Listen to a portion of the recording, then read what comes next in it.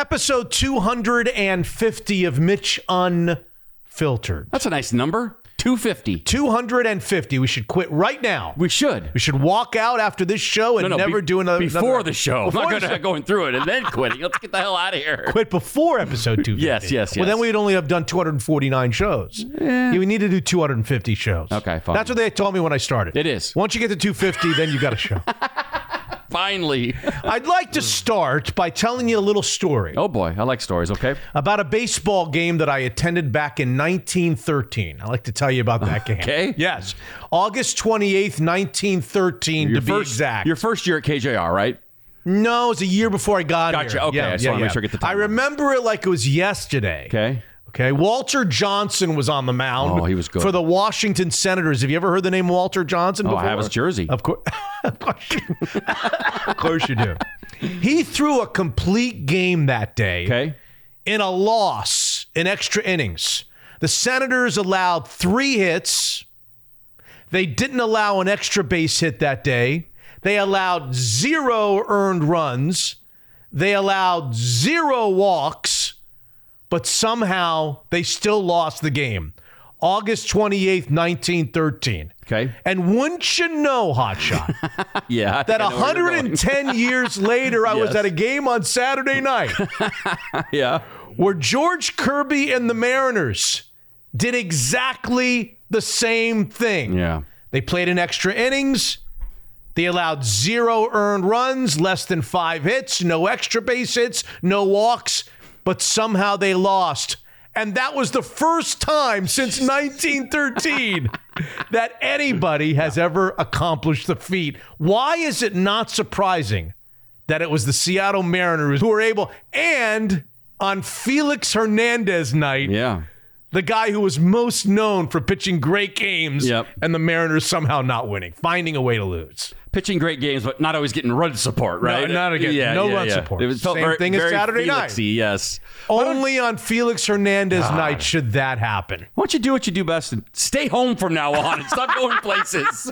Just keep your ass at home. Oh, my God. 110 years between the two times that happened. Yeah. And it happens on Saturday night on Felix Hernandez night. And the Seattle Mariners are the team to achieve it. And it's just no surprise to any of us who've been watching Mariners baseball. It's a hell of a tribute right there, wasn't it? Yeah. And the fact that you were at both, though, I think is really cool. That's something. I actually remember, because, short term goes first. I actually remember the 1913 game more than I remember Saturday night. I believe it. Available on all podcast platforms, Mitch Unfiltered. Subscribe and rate us, please, on Apple. We need some 5-star ratings. Become a Mitch Unfiltered patron for just $5 a month and have access to all of our shorter weekday shows. The shows have been really good with the Mariners winning. We've had a lot of fun with Danny O'Neill, a show with Slickhawk. The Mariners Note Table each and every week has now gotten really good because the Mariners are in a race. We've got the football stuff coming, Seahawks Note Table. We've got Randy Mueller hopefully coming. We've got a Huskies Note Table hopefully coming. We've got a Kraken Note Table hopefully coming. So a lot of stuff to do. Yep. So I'm asking if you're a fan of Mitch Unfiltered to contemplate the $5 a month charge to become a Mitch Unfiltered patron, because we take that money and we go to Tahiti. No, we don't go to do Tahiti. that. Okay. No, if we go to Tahiti, then Neuheisel can't be on the show.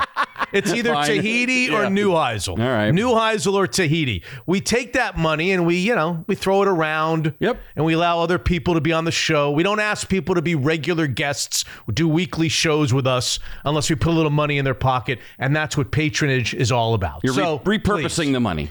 Repurposing the money, yes. So to become a Mitch Unfiltered patron, it's $5 a month. You get access to all of these shorter shows. You go to MitchUnfiltered.com, and that would be a big help. Thank you very much. That would be a big help.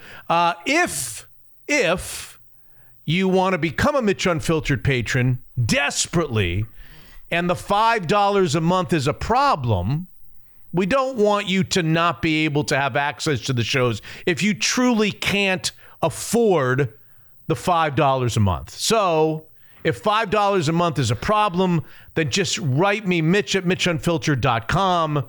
We'll take care of you. We'll waive the $5. Won't pay Neuheisel. He'll quit. Right. And the show will suck. But it'll be your fault, and you know who you are. You can also write us at Mitch at MitchUnfiltered.com if you have something to say. Like? Dear Mitch, geez. Craig. Okay. Hot Shots Pee-wee impression. That's all, Craig. That's it? That was the whole email. Okay, good. I think that was a good thing. I think he's complimenting you. Okay. On your, yeah, Thank I really you. like that. Thank I you. like that. I was doing it all week. Yeah, it's fun. It's not for sale, Francis. No, it's the best. Yeah. It's not for sale, Francis. Mitch, just a quick note to tell you how much I enjoyed your chat with Brian Nemhauser. I recognized his name from Twitter, but realized I wasn't actually following him and had no idea about his podcast. He came across as a good combo of knowledgeable, pragmatic, and longtime fan. Hope we get to hear more of him throughout the season. Signed, Jay. You are going to hear more of Brian Nemhauser. Great. I'm not prepared to tell you why at the moment, but you're going to hear more of Brian Nemhauser on this Mitch Unfiltered podcast after 250 shows. You forgot what it was for a second there. Yeah. You're going to hear 500, you'll remember exactly what we're doing. Yes. Right, yeah. In 1913, I remember. That's true. 250 shows, not so much. Dear Mitch, I have listened to you since you started at KJR in 1995. Woo. Not too far after 1913. Yep. I have often thought about writing in before, but never have. I just want to thank you and to tell you how much your show means to me. The sports interviews are great, but as I get older, I have come to truly appreciate your interviews that go beyond the world of sports. Your willingness to be honest with your struggles has truly helped me to deal with mine. So that's it. I look forward to your show every week, and I feel like I have grown up listening to you and have grown with you. Keep up the good work. Thanks, Jeff in Nevada. Really? Yeah, I used to call it Nevada when I first came west. Oh, yeah. You East Coasters love that. Yeah, my brother still calls it Nevada. Gonzaga. Nevada, yeah. Oregon. Yeah. Oregon. All that East Coast horse shit. know. You guys don't know what you're doing out there. Yeah, you're getting it all wrong out here. Hey, Mitch, loved episode 249. The Travis Snyder interview was great. Any chance you can get him on as a recurring guest, maybe on the Mariners note table? Be cool to have a local former big leaguer's perspective on the Mariners and baseball in general. I also saw his post about the trade deadline, and it was really insightful. Good advice for all of us navigating life's unexpected challenges. He seems like a good dude. Would love to hear more from him.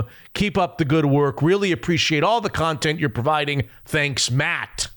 Feels like some positivity coming our way for some reason. Not a lot of bitching and moaning on the email this week. When's the other shoe gonna drop, as they say? Probably Monday. Yeah, probably. Wait, after we get this nonsense out of the way. The good thing is, after I read the email on Monday that just throws us under the bus, I won't remember it because my short-term memory's That's shot. true. That is true. How about guests on this episode 250? Would you like to hear about those? Let's go. I'm having a dentist on.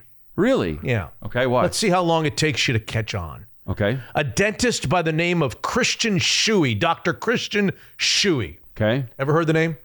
No. Okay, good. Before he was a dentist, he was the catcher of the University of Washington in the 1990s out of Redmond High School. He was an all Pac-10 catcher, the University of Washington, who, by the way, when he was catching for them, came this close to going to the College Baseball World Series, only to be defeated by Jason Varitek, Nomar Garciaparra. Georgia Tech? And Georgia Tech. Wow. Yes. Interesting. Okay. So why would I have Dr. Christian Shuey, a dentist, on, besides the fact that this tooth right here is a little sore? Yeah. Is it really? Yeah, I need to get his impression. Oh, by the way, after he came out of Washington, he was a 37th round draft choice of the Seattle Mariners. 37th? But decided, you know what, 37th round, I'm going to become a dentist. The $82 signing bonus didn't do much for him. Buses from Everett to... Yes. Riding the bus to work every day. So why in the world would I have a dentist, Dr. Christian Shuey, on the program? Did someone take a ball to the mouth or something recently? Or? No, that's a good guess. Yeah. Well, he happens to do something as a hobby. Okay. He coaches Little League Baseball as a hobby. Oh, okay. And he happens to be the coach of the Northeast Seattle Gotcha. Little League. There you go. Which is now playing in the Little League World Series. Williamsport, Pennsylvania. And a little note that you will enjoy more than anybody. Okay. They lost in their district tournament. Wow. How often does a Little League baseball or softball team lose a game on their way to their district title, then run the course in state, run San Bernardino, and go to Williams and never lose another game. They have not lost another game since, but they did lose to a local district team in the winner's bracket of their district tournament. Not often. Not often. That's a good district. You actually once told me if you lose a game, there's no way you're going to the World Series. You're not winning. They're the exception. They are, yeah. That's a good district, that district 8. I looked it up. You know that? Got a lot of good it's Ballard, Magnolia, Woodinville, North Bothell. It's a really tough district. So I'm not that surprised, but good for them. So Dr. Christian Shuey, the dentist, is going to join us from Williamsport as their Little League team gets ready on Thursday to face Maine. Oh, God. You can't stop Maine. You can only hope to contain them. Coached by Stephen King this year, actually, who lives in Maine. I don't know if you know that or not. Stop. I know that he lives there. I don't think he's coached the Little League. Are you? Were you on the edge of your seats watching Massapequa win the softball World Series? No, did they? I don't even know. Congratulations to Massapequa, New York? That's right, the state of New York. I used to go to college with people from Massapequa, New York. Oh, you did? Syracuse University is a hot spot for Massapequans. Is that Massapequans? I don't know. By the way, that Texas team I told you was just going to run through it lost. They got third place. So congrats to New York and Massapequa. They've never won the Little League World Series. But we'll all be cheering, or will you not be? Oh, for these boys? Of course. I can't Northeast wait. Seattle. I'm all in. I'll buy a Northeast Seattle. This is like Wallingford, the Wallingford neighborhood. Yeah. I get the feeling it's kind of U-district-y.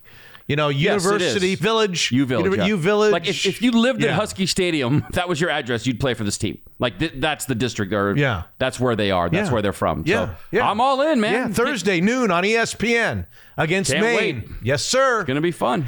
Brady Henderson will be guest number 2 on this episode 250. The Seahawks played did you watch? Thursday night, the Seahawks and the Vikings in exhibition game number 1. Did you learn anything about your beloved Seattle Seahawks? I worked till 7. I drove to Woodinville for a softball practice. Yes. Sat in a restaurant and watched about 45 minutes of it.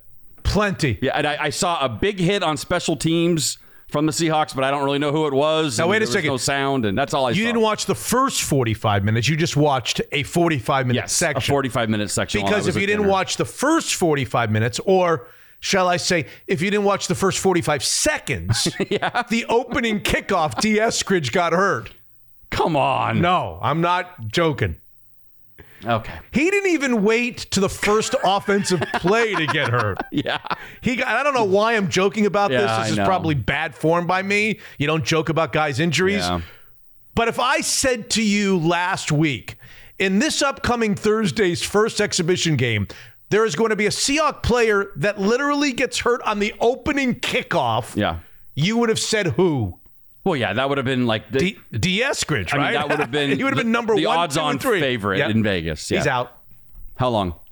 They're saying a couple of weeks, but he's out for the first 6 weeks suspended because of the domestic issue. So he's going to take some time off now. So he's allowed to play. I don't think that pick is working out for the Seahawks. He's allowed to play in the preseason, though? I thought. Yeah, you're allowed to play in the preseason. His suspension begins the Monday leading into the first week of the season. Because it's not really fair if you miss 4 preseason games. No, you don't miss any preseason games. No, but he misses 6 weeks. He got hurt anyway. So. I think I said on last week's show that, it stings that D. Eskridge is going to be suspended the first 6 games, but he's going to need 3 or 4 of those weeks to get better from an injury he's going to sustain anyway. That's right. And he waited exactly one play to get hurt. Why is he out there on kickoff anyway? Like, okay, whatever. Because they're trying to get their money's worth at any point now. I guess. Brady Henderson will tell us what we learned from exhibition game number 1. And then here's a Stump the Band question for you. You're a big UW Husky fan. Sure. There's only one Washington State quarterback, Cougar quarterback, in the history of the long and storied Apple Cup game that's beaten the Huskies 3 out of his 4 go-arounds. That's impressive. Only one. He was the starting quarterback in 3 victories for the Cougars over the Huskies, and I believe he's the only Cougar quarterback that can say, I started and I beat the Dogs 3 times in my career. Do you know who that is? I'm no expert on Wazoo. Tim Rosenbach. No. Guesser. No. Wow. I don't know. I don't know if I can. Well, he's on the brink of being on episode 250. Okay. Alex Brink is the name of the quarterback. That's right. Do you remember the name Alex of course. Brink? Yeah. Yes. So I invited Alex Brink not to talk about the Apple Cup, to talk about the Washington State Cougars and all of this and what's going to happen next and how heartbroken they are and how pissed they are at the Huskies, if they are pissed at the Huskies for leaving them behind and going to the Big Ten. I wanted to hear from a Cougar, and I got Alex Brink on the show, episode 250, to do that. Okay? The Coug fans will be stoked. They will love it. The Coug fans will get their fill. Yes, I like it. Yep, so here we are at episode 250, brought to you in part by Evergreen Golf Call. Tax advisors, certified financial planners, experienced portfolio managers working together to bring retirement planning, taxes, and investments under one roof. EvergreenGK.com. More than just a financial advisor, Evergreen is everything wealth. Zeke's Pizza, all the great things going on over there at Zeke's, from expansion all the way to Idaho and soon down to Portland, to their revamped mobile app, which makes home delivery as simple as ever. Download and try it. Let me know how it is. Zeke's Pizza, homegrown in the Northwest. John Waterstrat, Fireside Home Solutions. Beat the boys this NFL season is coming back. Fall and winter will be here before you know it. Start considering replacing that beaten up fireplace or add one outside like we did. Check out the newly remodeled Bellevue flagship location, FiresideHomeSolutions.com. The Woodinville office of Cross Country Mortgage. Where was I on Saturday night? With my son Max at Felix Hernandez night, sitting in the new press club. Why and how?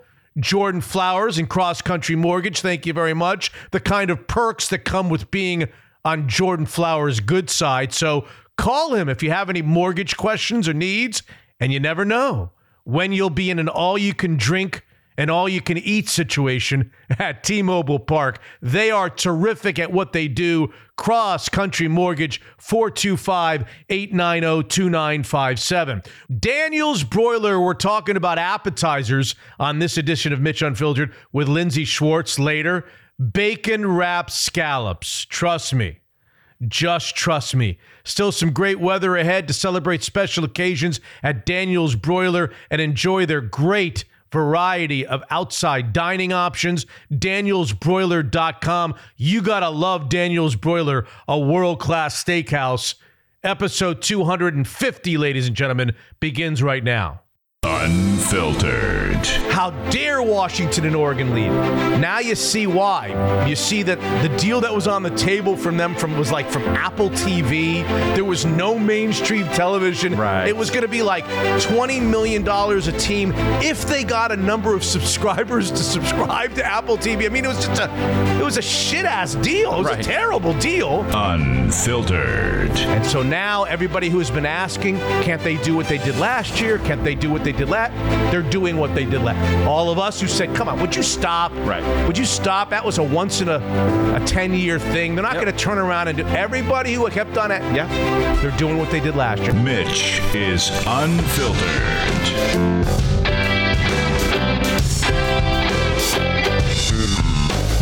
Episode 250 is now officially underway with my friend, Hot Shot Scottson. Fresh off of my Boeing Classic nightmare where I live and the traffic and the mess. You just got finished telling me that it's not a problem. I asked you when you walked through the door, does the Boeing Classic cause you a problem? And you said absolutely not. It's great to have it. The only problem it causes me is I was there on Friday. You were. Not only was I at the Boeing... Listen to this. You should have come over. We would have made grilled cheeses together. I yelled for you. I'm sure. In the middle of the Fred Couples swing, he got pissed at me. I was at Scott. I thought that was you. That was me. Okay. Yes. Yeah. Not only did I come out from underneath my desk to go to the Boeing Classic on Friday, I went to the Boeing Classic for 4 or 5 hours on Friday, came home, went to the Friday night game between the Seattle Mariners and Baltimore Orioles where the Mariners won. The only game of the series the Mariners won. Then got up the next day after a full day of something, I don't know. Went to Felix Hernandez night. Went to the game again the next night on Saturday night.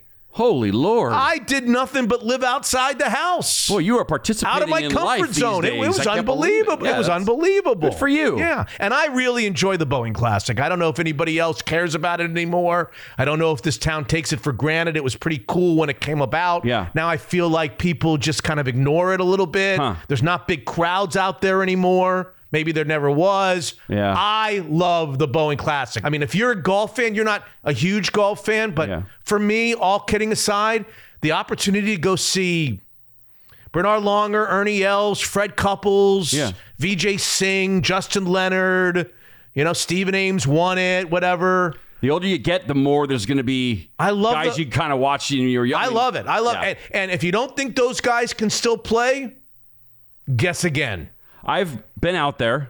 It's amazing how well those guys still play. They still hit it 300. Stephen Ames finished, he was like 3 ahead, and he finished birdie, birdie, birdie, birdie, eagle. Crazy. He went 6 under on his last 5 holes on Sunday to win. Yeah. And by the way, they're not playing like up to, they only play. No, they're playing it from like 7,200 yards.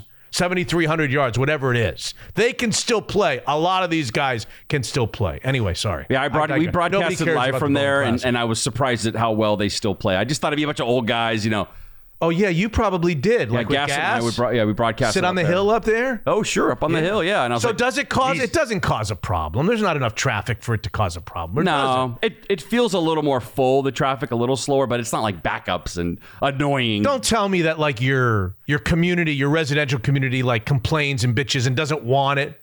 Do people not want it? Do I haven't heard that. I haven't heard that from anyone. It's great having it. It's good for the community, I think. I think so. Do you notice people who watch golf tournaments wear the clothing that they would wear if they were playing golf that day? This is something I've noticed. Have you noticed that? There are people that walk around in golf shoes. I kid you not. Holy shit. I don't get that. I don't put on shoulder pads and a helmet at Seahawks games. I mean, what the hell is that? Like you see, like the women have these. Slickhawk does. That's true. A jersey with his name on it. Yes. Yes, but these women have on these golf outfits. The men have on exactly what. It's just like, why do you have to wear that to a tournament?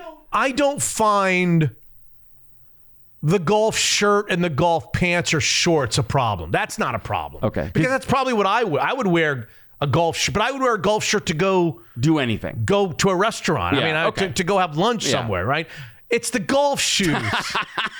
They want to send for whatever reason, the golf shoes. Yeah. I don't know if they want me to feel like they're playing, or they want to feel like they're actually playing in the event. They want you to know that they're a very serious golfer too. Now they would say, if you actually interviewed somebody or talked to somebody who goes to these things as spectators and wears golf shoes, they would say, "Why wouldn't I wear golf shoes?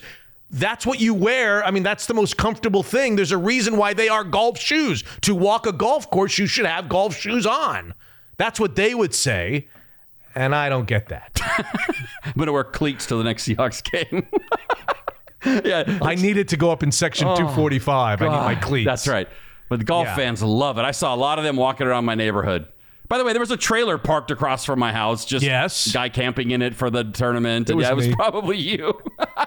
But it was me. I did notice that. It's kind of annoying, the golf clothes. I like how people that are living, you don't live on the golf course, right? I like how, some of the kids will set up stands, lemonade stands, or sell pizza or sell hot dogs and give it to charity. And the signs say, we're going to give this to this charity or that charity. Yeah. It's very cool. It makes you want to patronize those stands. Absolutely. More. Yeah. Absolutely. No, I like the Boeing Classic. I wish that the Mariners would have done better over the weekend. I'm not as concerned with the results of the Boeing Classic as I am the Mariners' results after they won the game going away on Friday. It looked like they win their 8th in a row on Friday, and then they're going into Felix Hernandez night. Oh, forget it. Who's going to come in here and beat him on Felix Hernandez night? Nobody. They forgot that they had to score at least one run to win the game on Felix Hernandez night. Shit, I knew I forgot something. That works. Damn it. Yeah. That was a really exciting night. The Felix Hernandez ceremony was fun. Yeah. He was all choked up. There were some funny moments. Ichiro was funny on the big screen. Yeah. He was there, but they had each of them do a little video presentation for Felix. A young girl who I think is now 15 or 16, she met Felix through the Make-A-Wish Foundation when he was playing like years ago. She was born with heart defects and had lots of surgeries, and he hadn't seen her in years, and they surprised him. She came out. Wow. She lives in Alaska. They had to fly here. They flew her here to be there to come out and give him flowers. He was a mess. He was crying from the beginning. I'm sure. He's a crier. Felix is a crier. Yeah. And then you can relate. The best moment... Yes. The best moment is, about the relationship between him and Adrian Beltre? Do you remember that at all? No. So they were teammates Beltre, the Hall of Famer, maybe even first ballot Hall of Famer, whose worst 3 or 4 years, right here. But he was like Felix's buddy. And then even after he left to go to Texas, Beltre, you remember they used to go back and forth. If Felix struck Beltre out, he would like taunt him a little bit. If Beltre hit a home run, they would hug, and they were always best and best. So they had him up on the big screen sending a message to Felix, and then he was like, "Oh, forget this," and he walked out. Oh, that's cool. That's pretty awesome. And Felix lost it again. Completely lost it again. It was a really nice night, and then of course they go out, and Kirby is unbelievable again. Yeah. Yet so unbelievable that they accomplished something that hadn't been accomplished since 1913 and Walter Johnson. They figure a way to lose that game. And then the Sunday game, oh my God. 2-2, the controversial balk. Yeah. They score to make it 3-2. They take the home run away from Ty France. The guy goes over the wall. You saw that play. He goes over the wall and brings it back and stumbles. Maybe as good a catch you'll see all year to save the game, or apparently save the game. But then the next guy, Canzone, comes up and hits it off of the window of the Hit It Here Cafe, the former Hit It Here Cafe. Foreclosed on Hit It Here Cafe. And then the guy who stole the home run comes up in the next half inning and he hits first he hits one that's gone and it's foul. And you're like, oh my God. Bullet dodged, yeah. Anybody but this guy who stole the home run. Thank God that was foul. 2 pitches later, it wasn't foul. No, it was not. And the game was over. Mullins. Cedric. I think it's Cedric Mullins. Didn't even start the game. Well, yeah, he had the day off. He's a good player. I wish he would have had the whole day off. He actually was the key player in the loss on Saturday night, on Felix's night, because when they went to extra innings at 0-0, they put the guy at second base. They put the guy at second base to start the inning. It was Mullins. It's only taken me years to get used to that. Andres Munoz again out there for the Mariners. Mullins is at second base. Munoz doesn't really pay close enough attention to him. He steals third and ends up scoring when the infield is drawn in on the next guy who gets a base hit. So he was in the middle of the whole disastrous last 2 games. Well, I guess those 2 games he was. Good basketball player at St. John's, too, back in the day, I tell you. Okay. My favorite part about that Jordan doc was him still not knowing it's Chris Mullen, not Chris Mullins. The fact that Jordan calls him Mullins. Did he call Walter Berries? God, you spent a whole summer with him on the same team and you still don't know his name 30 years later. Not as bad as Ricky Henderson, if you believe that story. Oh, yeah, the Olerud. Yeah, go on. What was that? You know the story. Yeah. Oh, my God, you wear a helmet when you field? I used to play in New York with a guy like that. We don't know if he's kidding. I don't know whether it's true. It might be an urban myth. All right. But anyway, the Mariners are now again behind the Toronto Blue Jays. For just a minute there, they caught the Blue Jays. Oh, yeah. At one point, there were 2 games in the loss column better than the Blue Jays going into Saturday night, but then the Mariners lose Saturday night, they lose Sunday, and now a 4-game series against a team that's like 45 games under 500. They're going to the stifling heat of Kansas City, Missouri. To face the Kansas City Royals, who are between 40 and 45 games under 500 for a 4-game series. So you just killed them. If you believe that you should beat the bad teams at this stage of the year, then they're going to do okay. Yeah. I was thinking about, they don't call me Mr. Positivity for nothing. And I was thinking about it on the way over to your house. Mr. Positivity. So Baltimore probably has the best record in the American League, or one of the best. Yeah, Baltimore's very good. It's a hell of a good team. Yeah. You kicked their ass in the first game. You had them. You bet your starter shuts their ass out for 9 innings. Even their manager said about George Kirby, who I'll talk about after you're finished.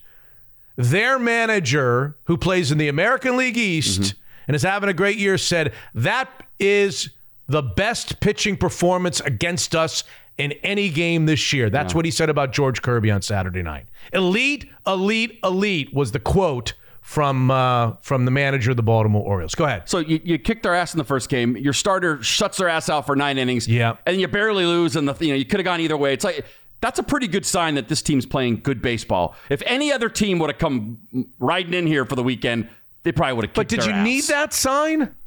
Well, they had won 8 in a row. Yeah. They had won, I believe, 17 out of 21. Yeah. So they were 17-4 in their last 21 games. I don't think there was any question amongst anybody in baseball that the Mariners were playing the best baseball of anybody in the league. More confirmation, though, right? The Orioles didn't come in and kick their ass. No. Quite the contrary, right? They lost 2 games. They weren't going to win every game the rest of the way. Yeah. They got an incredible, I thought, performance from George Kirby. I thought Bryce Miller on Sunday was unlucky. They gave up an unearned run, which wasn't his fault in the first. And then there was a dribbler a couple innings later that gives up the second run. Otherwise, Bryce Miller pitches well. Again, it's always going to be the same thing with the Mariners. When they struggle, it's not going to be because of pitching. It's always going to be, are you getting enough runs to support the pitching? On Saturday night, it was no. And on Sunday, it was, 2 runs. You needed 3 or 4 in the first 9 innings to be able to get it done. So I think right now they're in great shape. Everybody's feeling good. Yeah, you lost 2 in a row. You're playing what they say is a very bad team in Kansas City. Go out and wipe the field with them, right? For God's sake. Take care of them. Take care of them. Step on their throats, hotshot. Do we know when JP's coming back? Oh, I think he's on the injured list, so I think he's got another, probably 4 days. Okay. 4 games, 5 games with that concussion before he can come back. So, but George Kirby, before we go to the guests and the other stuff segment, George Kirby. Yeah. I made a comment way back before the season started that I saw in Las Vegas or in one of those websites, I saw that George Kirby was 66-1 to win the American League Cy Young Award. Okay.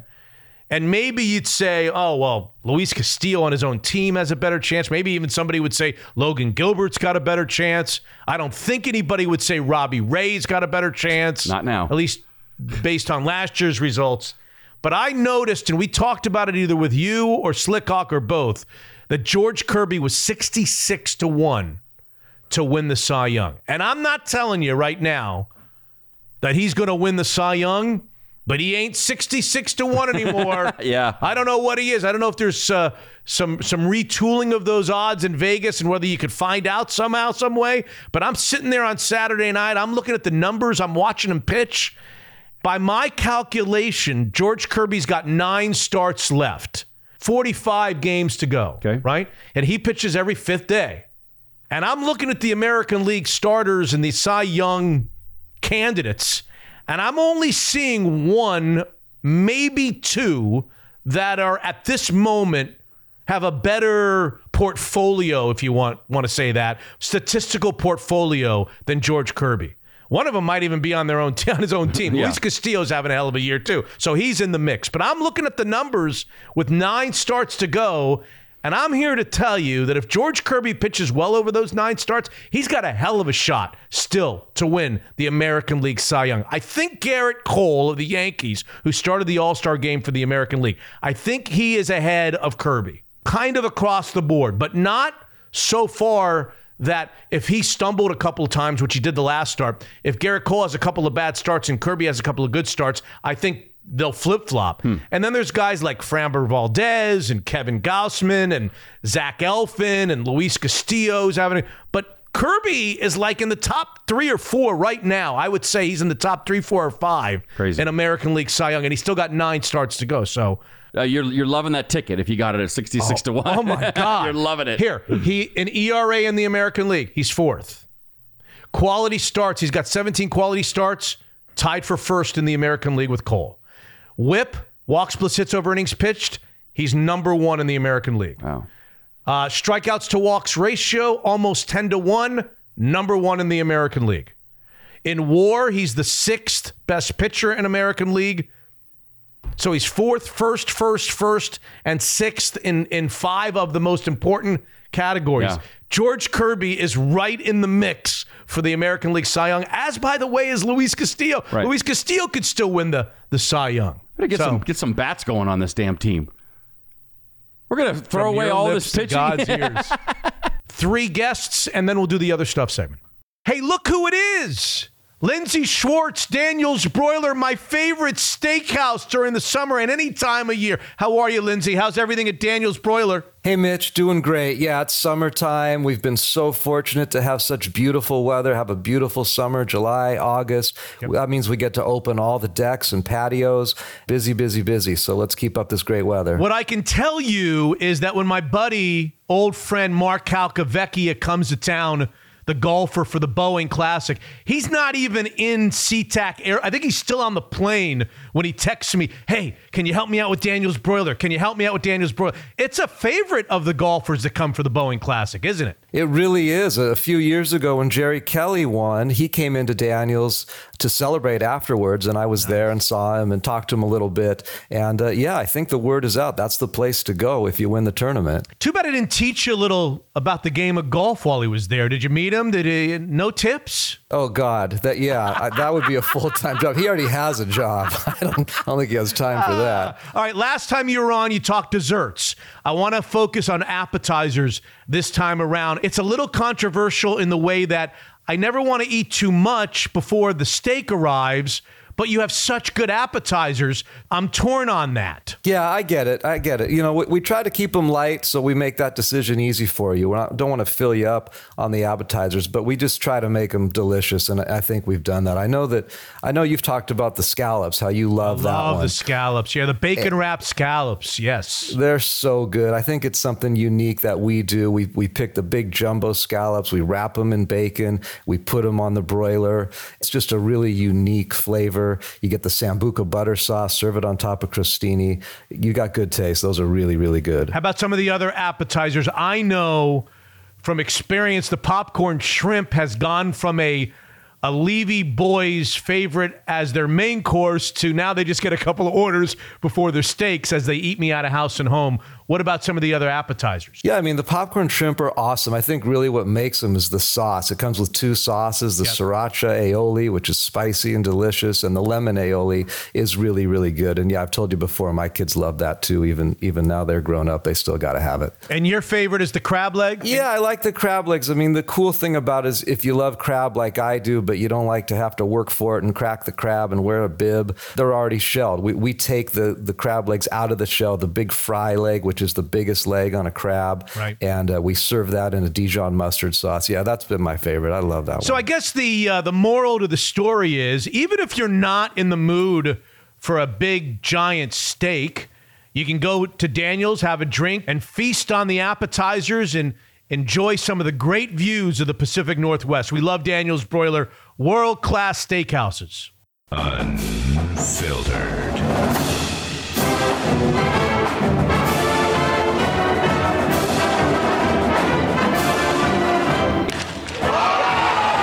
Crushes this one. A walk-off home run to go to the Little League World Series. The things dreams are made of. Matthew Fisher will never buy another dinner in Seattle. Our next guest was an all Pac-10 catcher at the University of Washington in the early 1990s. And as I understand it, a draft choice of his hometown Seattle Mariners. But rather than take a shot at professional baseball, he began a career in dentistry. So why in the world is Dr. Christian Shuey on episode 250 of Mitch Unfiltered? He's going to solve the riddle right now. How are you, Christian? Doing great, Mitch. Thanks for having me. Tell everybody where you are and why you're on this episode of Mitch Unfiltered. I'm in the dorms here at Williamsport, Pennsylvania, in the Little League World Series complex. Ladies and gentlemen, Northeast Seattle Little League is representing not only Seattle, not only Washington, but the Northwest region as champs of the Northwest in Williamsport, Pennsylvania, and getting ready to embark upon what a journey.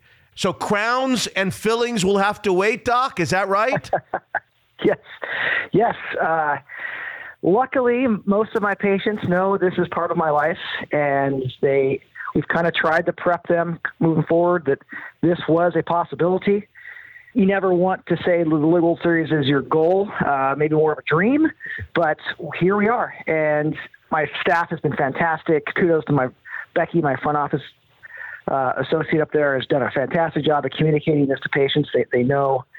So we're just kind of putting everything on hold for a while. It's not a group practice. It's just me. So I've got my staff there working without me as much as they can. We got dentists on call. They're willing to step up to take the emergencies. Okay. But, yeah, the high revenue stuff is not coming in right now for sure.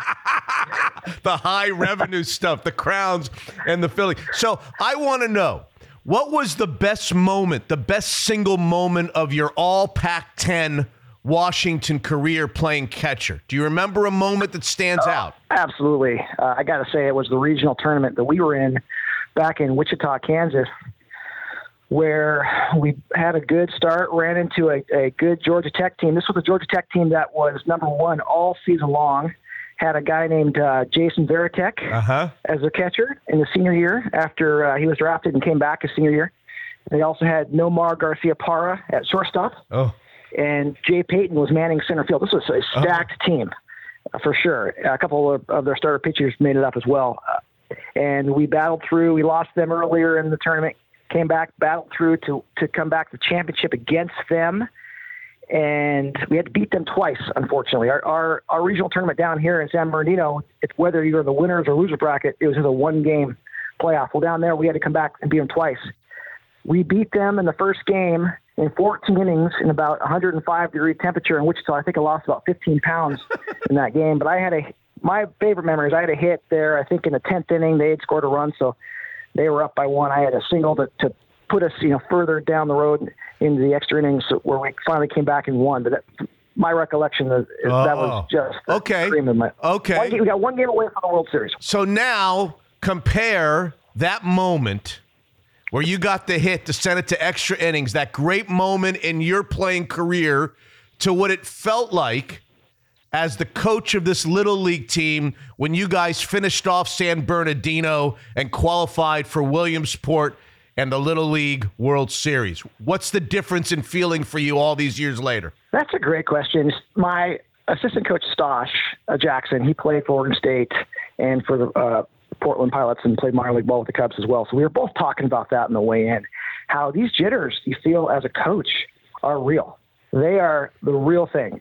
And there's no real end to it. There's no severe focus that you go into as a player. As a player, you feel those same jitters before the game, maybe a little bit of warm-ups. But you go into this kind of zone at that point where it's just you playing baseball. So that nervous, that anxiety, that feeling of you just don't want to do something to screw up this thing, that doesn't really go away until your team puts up 5 runs in the first inning, which luckily we did in that championship game. It's nerve-wracking. It's more nerve-wracking as a coach, maybe because there's less control, and you don't get to get that energy out on the field like you do when you're playing. Yeah, it's a little more nerve-wracking, I would say, as a coach. Northeast Seattle Little League would be where exactly? Laurelhurst area? Yes. So we are, I imagine 25th is a road that runs to the west side of New Village. Take that road and go further east towards Lake Washington. So it's kind of the Laurelhurst, Windermere, Sandpoint, View Ridge area. Yeah. So as a father of boys who played Little League ball, I know how this works. Was this a group of kids that you guys have been anticipating turning 12 for a lot of years, that you circled, that you knew a few years ago, maybe when they were 9 and 10, that when these guys turn 12, this is going to be our best shot? Great question. And I would say the short answer to that is no. We did not circle this as this is the team that's going to go. I have a 14-year-old son as well. I also have a 20-year-old son in college, but I have a 14-year-old son who I coached his all-star teams up. His 12-year-old year, I thought we might have had the team to make it. This was 2 years ago. We ended up running into an Eastlake team over there in Redmond that made it all the way to the World Series that year.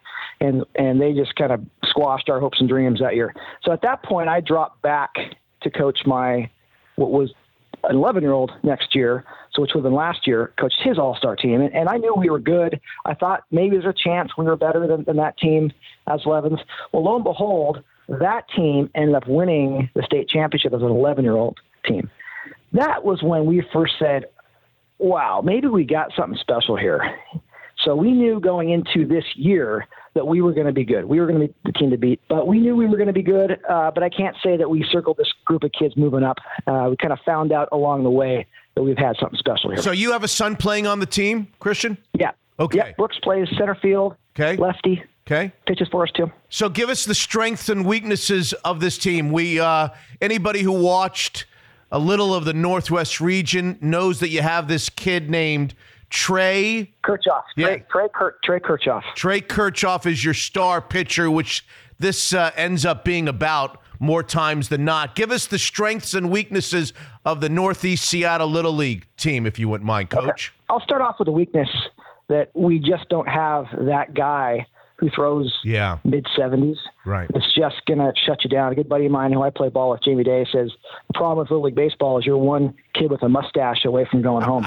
And we don't have that guy, the guy who's just going to fire gas probably faster than you can swing it.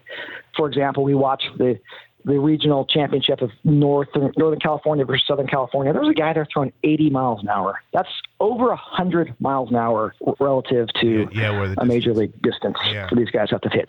How do you hit that? I mean, it's just unbelievably fast. We don't have that guy. So that's the weakness I would say that is potentially going to hinder us moving forward. Strengths. Well, let's talk about what we do have on the mound. We've got this kid named Trey, who is a ultimate competitor. He's not up there chucking the ball. He is a pitcher, and we really work well with him, hitting his spots, hits the outside corner really, really well, keeps good hitters are on their heels a lot. Stash and I do a really good job of scouting. Stash especially dives into every single opponent we have, tries to find some weaknesses if they're there to be had. So a lot of times we're pitching guys backwards. They're seeing good curveballs in the counts where they're hoping to see fastballs, and maybe a fastball in the count where they're expecting to see a curveball. And that's been a recipe that's really worked well for us. Trey just hits his spots, ultimate competitor, and he's doing this not at 75. He's doing this in the high 60s range. Right. And it's not necessarily, as we all know, you don't have to throw 100 miles an hour in the major leagues to be effective. There's plenty of great pitchers out there that throw 90. Trey's going to do this at a speed that guys theoretically should be able to hit, but he's going to blow the ball by him because they're not looking for a fastball, and he changed his speeds. So he'll throw that ball a few miles an hour harder at times when he has to. Mm-hmm. He's got that in him. So you've got Maine at noon on Thursday, noon Pacific time on ESPN. Do we know anything about Maine?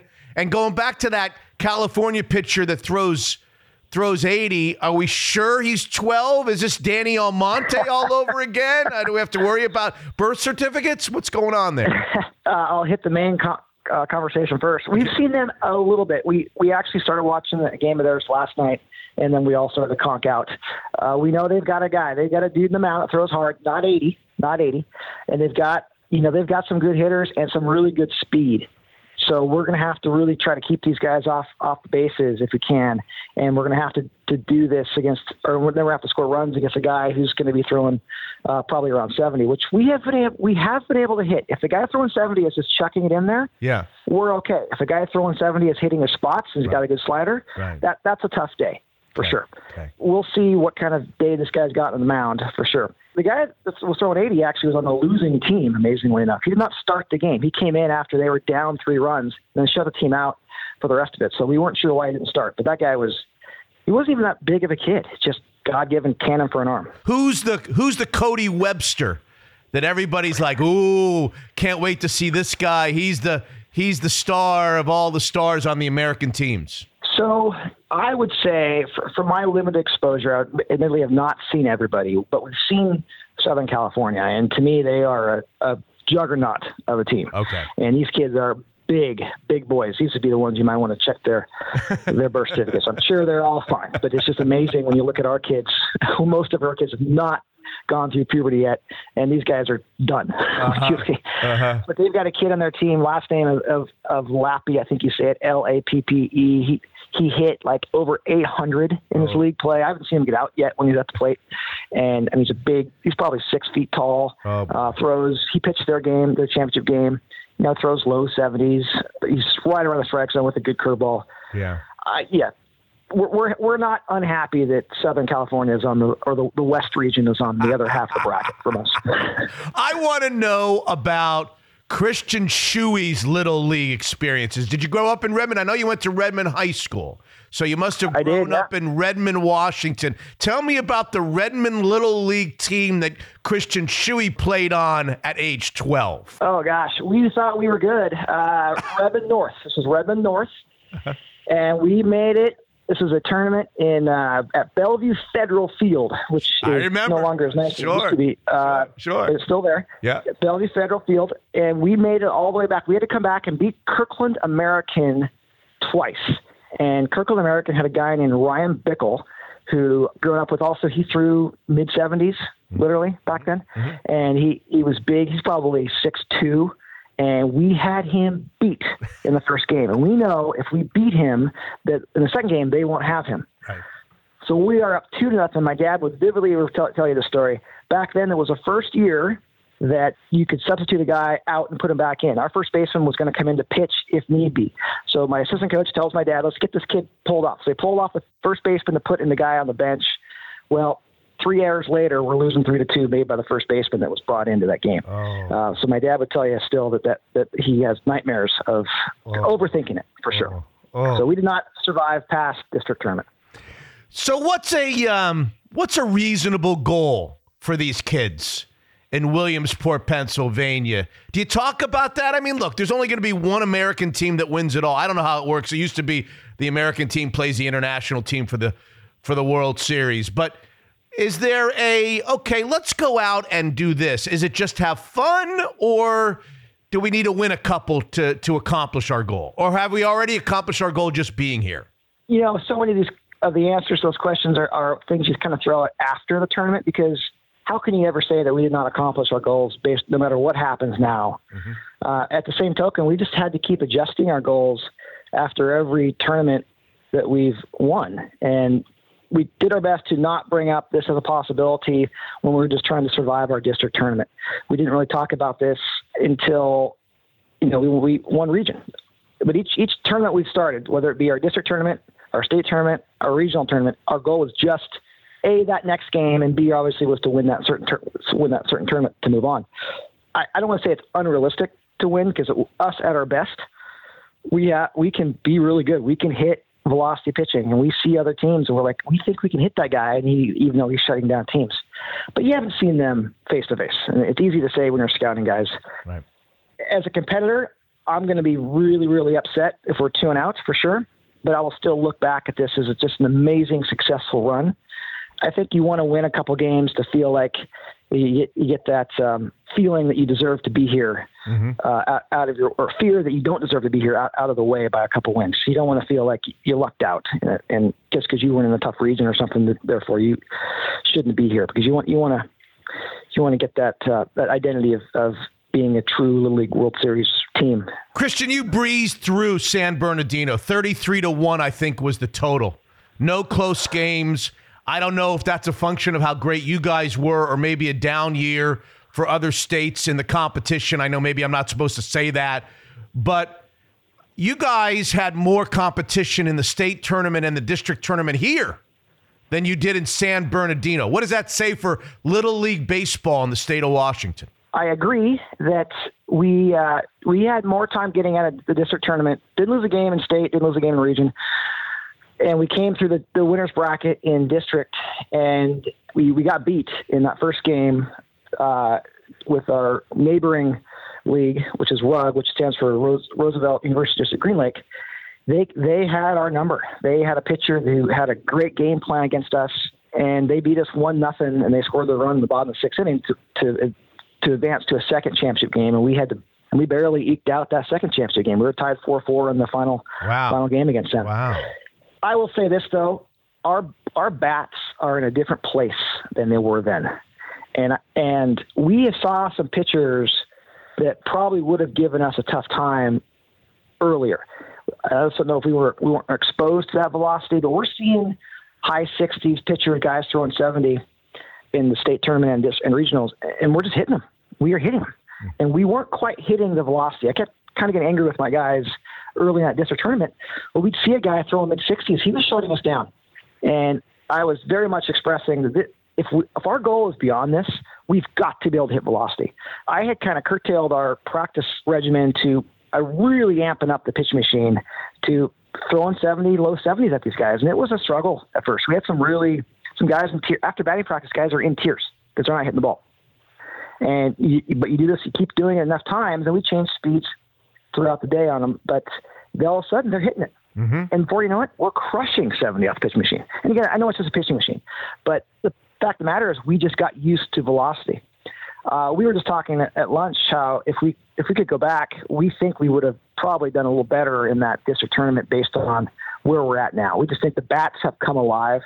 I don't want to imply that the competition is less. I think we have hit our stride, and our bats have finally shown what I knew we always had. I think that we're just playing at the level which we always knew that we could. Ladies and gentlemen, he's Christian Shuey. He was a terrific catcher, a little bit of an undersized catcher, I'd say, maybe, at the University of Washington. Yeah. Yes. All Pac-10, the 37th round selection of the Seattle Mariners. I think I've got that straight. He's a dentist in town. I got to go, Christian. I'm feeling a toothache coming on, so I'm going to let you go. And I just want to express from all of us back here that we're really proud of you guys, and we're all going to be watching, and it's not really going to matter what you do. You've already are a huge success in all of our eyes, so represent the great state of Washington in the best way possible starting on Thursday, and we greatly appreciate your time here on Mitch Unfiltered. Thanks so very much, Christian. Thank you for having me, Mitch. Greatly appreciate it. Hey, let's check in with the president of Zeke's Pizza, Mr. Dan Black. Hiya, Dan. How's everything going over there? Doing good, Mitch. How are the eastern spots, the two spots that are furthest away from headquarters, Spokane and Boise, doing? Yeah, it's been interesting. We didn't quite know how difficult that was going to be and how much the brand would be known and stuff. And it's been great. The new location on the outskirts of Boise and Eagle is just going crazy. And we were happy that, there's a lot of people that knew about Zeke's down there. And there's a lot of people that don't still, and we're working on that, but the location's been busy. It's got a great patio. So as summer kicks in there, it's getting even more amped up. Same thing in Spokane. They have a great patio. It got really popular for Gonzaga basketball games in particular, and your favorite basketball coach on earth. We've been really happy with the two locations that are, really outside of our core. So far, so good. I need a summertime beer selection. I understand you've got two new collaborations in your vast library at Zeke's. Yeah, no, we've got two awesome ones this summer. And, we've talked about, what we call collabs a lot, which is just a fancy term for saying that we have relationships with most of the great breweries in the Northwest, and they often brew beers that are exclusive to us, and we call those collabs. And so when we say collab, it just means that it's a beer that really you can only get at Zeke's in a brewery. One's already going. It's called the Reach Pilsner, and it's got a good backstory. I think I've mentioned that Tom and Doug founded Zeke's because they didn't like working for Arthur Anderson and writing code. And of course, they knew that the internet and computers would never be big anyway. So they started a pizza company.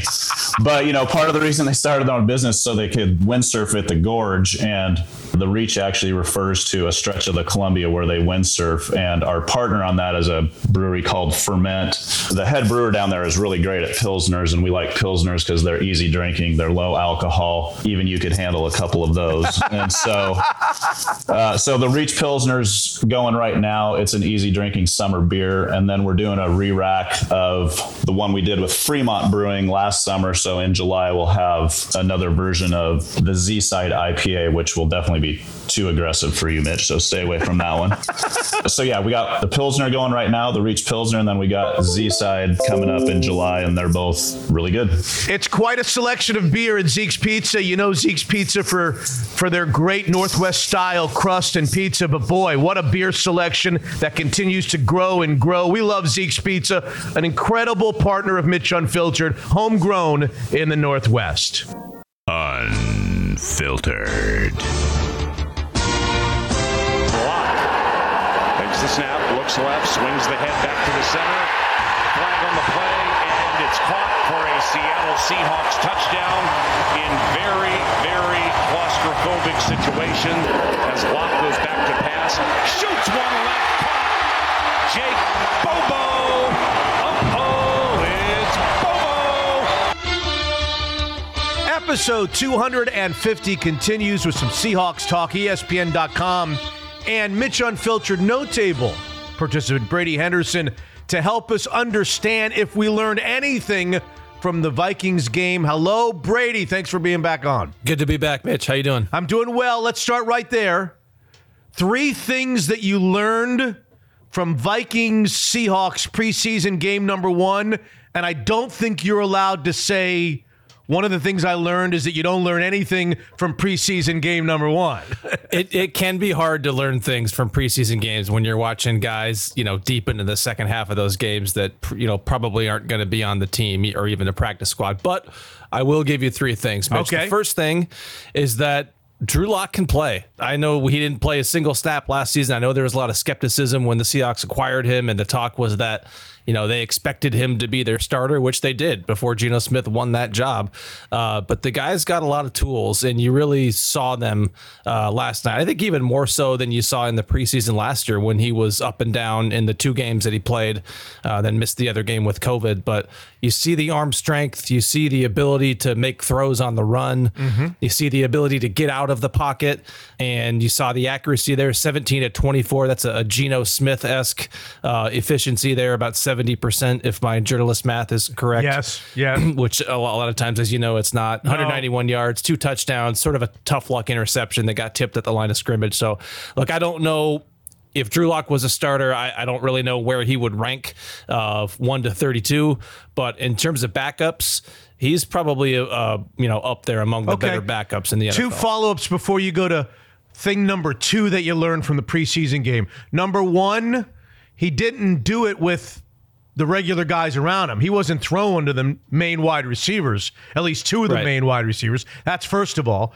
Second of all, would you say that they're okay? Let's say if Geno went down and Drew Lock had to play for a month, for 4 games, obviously would depend on where in the schedule they were and who the opponents were. But would the Seahawks be okay in that situation? Yeah, I mean, obviously, yeah, like you said, depending on who they play. But yeah, I mean, remember, this is a guy who most people, if not, I don't know if you could say everybody, but a lot of people in that organization thought that he was going to be the starter last year before Geno Smith beat him out. And, I think he's got a good mix of experience. He has been a starter before. It was obviously up and down in Denver, but he does. It's not like you'd throw him in there and it'd be a rookie who you would worry about the moment being too big for him. He does have quite a few starts under his belt, and he's still young enough with that talent for there to be some developmental upside there. So yeah, I think they would be okay. He could keep them afloat. Items number 2 and 3. Item number 2, Mitch, is that the battle for those 2, probably 2, maybe 3 wide receiver spots behind the obvious top 3 of DK Metcalf, Tyler Lockett, and Jackson Smith-Njigba, it's wide open. It's been wide open, and I think it was even more wide open when D. Eskridge went out with that injury. Now, we already knew he was going to miss the first 6 games while he's serving a suspension, but now he's going to be out, according to Pete Carroll, for maybe a few weeks with the knee injury that he suffered. Now, remember, that suspension begins in week 1. So if he's out for 3 weeks with that knee injury, we're not going to see him until the start of week 8 when he comes back from that suspension. And so you already knew that he was probably going to be their number 4 receiver, assuming he stayed healthy. And then the suspension came. So they're going to have to find a new number 4 receiver. You would think Derek Young, but he's battling something. And it sounds like they're still not quite sure if that's a sports hernia. And if that's a sports hernia, that's going to be a few weeks. And so may not be ready by the start of the season. So all of a sudden, you may have the best trio of wide receivers in the NFL with the top 3 guys. But it's a huge mystery as to who's going to be the 4 and 5 and Bobo, maybe 6. Jake Bobo. Yeah, I mean, he's got a shot. He has been among the undrafted rookies. I would say him and Jonathan Sutherland, the safety from Penn State, have been the 2 standout guys. And, maybe we could talk more about Bobo because I think it's fascinating when you consider how slow his 40 time is. Can I beat him? I mean, I don't know if you could beat him, but I'm telling you, Mitch, you and I both know people who were like, washed up high school athletes who were good athletes 20 years ago. They're now, selling insurance or, working some sort of office job that could give him a run for his money in terms of the 40. Really? The 40 time was 4.99 at his UCLA Pro Day. 4.99. Compare that to, Tyler Lockett and DK Metcalf. Those guys are in the high 4.3s. I'll give you even a bit more context on this just because I think it's so remarkable. And I don't say any of this to poke fun at the guy. I say this really to put it in perspective how amazing it is that we're talking about him maybe even making a team, maybe the practice squad, but possibly even the 53-man roster, despite having an exceptionally slow 40 time. I was talking to a guy I know who scouts in the CFL. I'm not going to say his name, but he's a scout in the CFL. And he was saying that, they typically look for wide receivers who run in, the 4.7 range because they're otherwise good players who can catch and block and do everything and run routes, but they just don't, 4.7 is not fast enough for the NFL. So those guys end up, trying to play in Canada. So a 4.99 40 would be slow by the Canadian Football League standards. And yet here we are, this guy, he's getting open all the time in practice. I don't know, whenever you're talking about a wide receiver making the team as like the number 5 or 6 guy, it's always going to come down to special teams. And I do wonder if the 40 time would hurt him on special teams because, are you going to have him run down covering kicks? You're going to have him run, covering punts or whatever. Like you still need speed to do that. But just as a wide receiver, I'm telling you, it's amazing that he can get open. I think Walter Jones back in the day ran a quicker 40 coming out of Florida State than 4.99. I'm not sure about that, but I kind of towing a semi-truck behind him too in his training. Yeah. All right, number 3. Number 3 is the center battle. And I know that's typically not like the most interesting topic. Yeah, but given the history there and how much of a revolving door that's been in Seattle and just how many guys they've had there over the years, I think the history adds some intrigue there. And it's clear right now that Evan Brown is ahead of Oluwatimi, the rookie 5th round pick from Michigan. And that's sort of been the case. But, Oluwatimi, I think he banged up his elbow in the preseason game last week, the first preseason game. So he's going to miss a few days of practice. But even before that, Evan Brown was in the lead there. And so it's too early to call it. But if the season starts today, which it doesn't, so it's crazy that we're even saying that. But if the season were to start today, you'd see Evan Brown at center. Quickly, I know it's early in the week.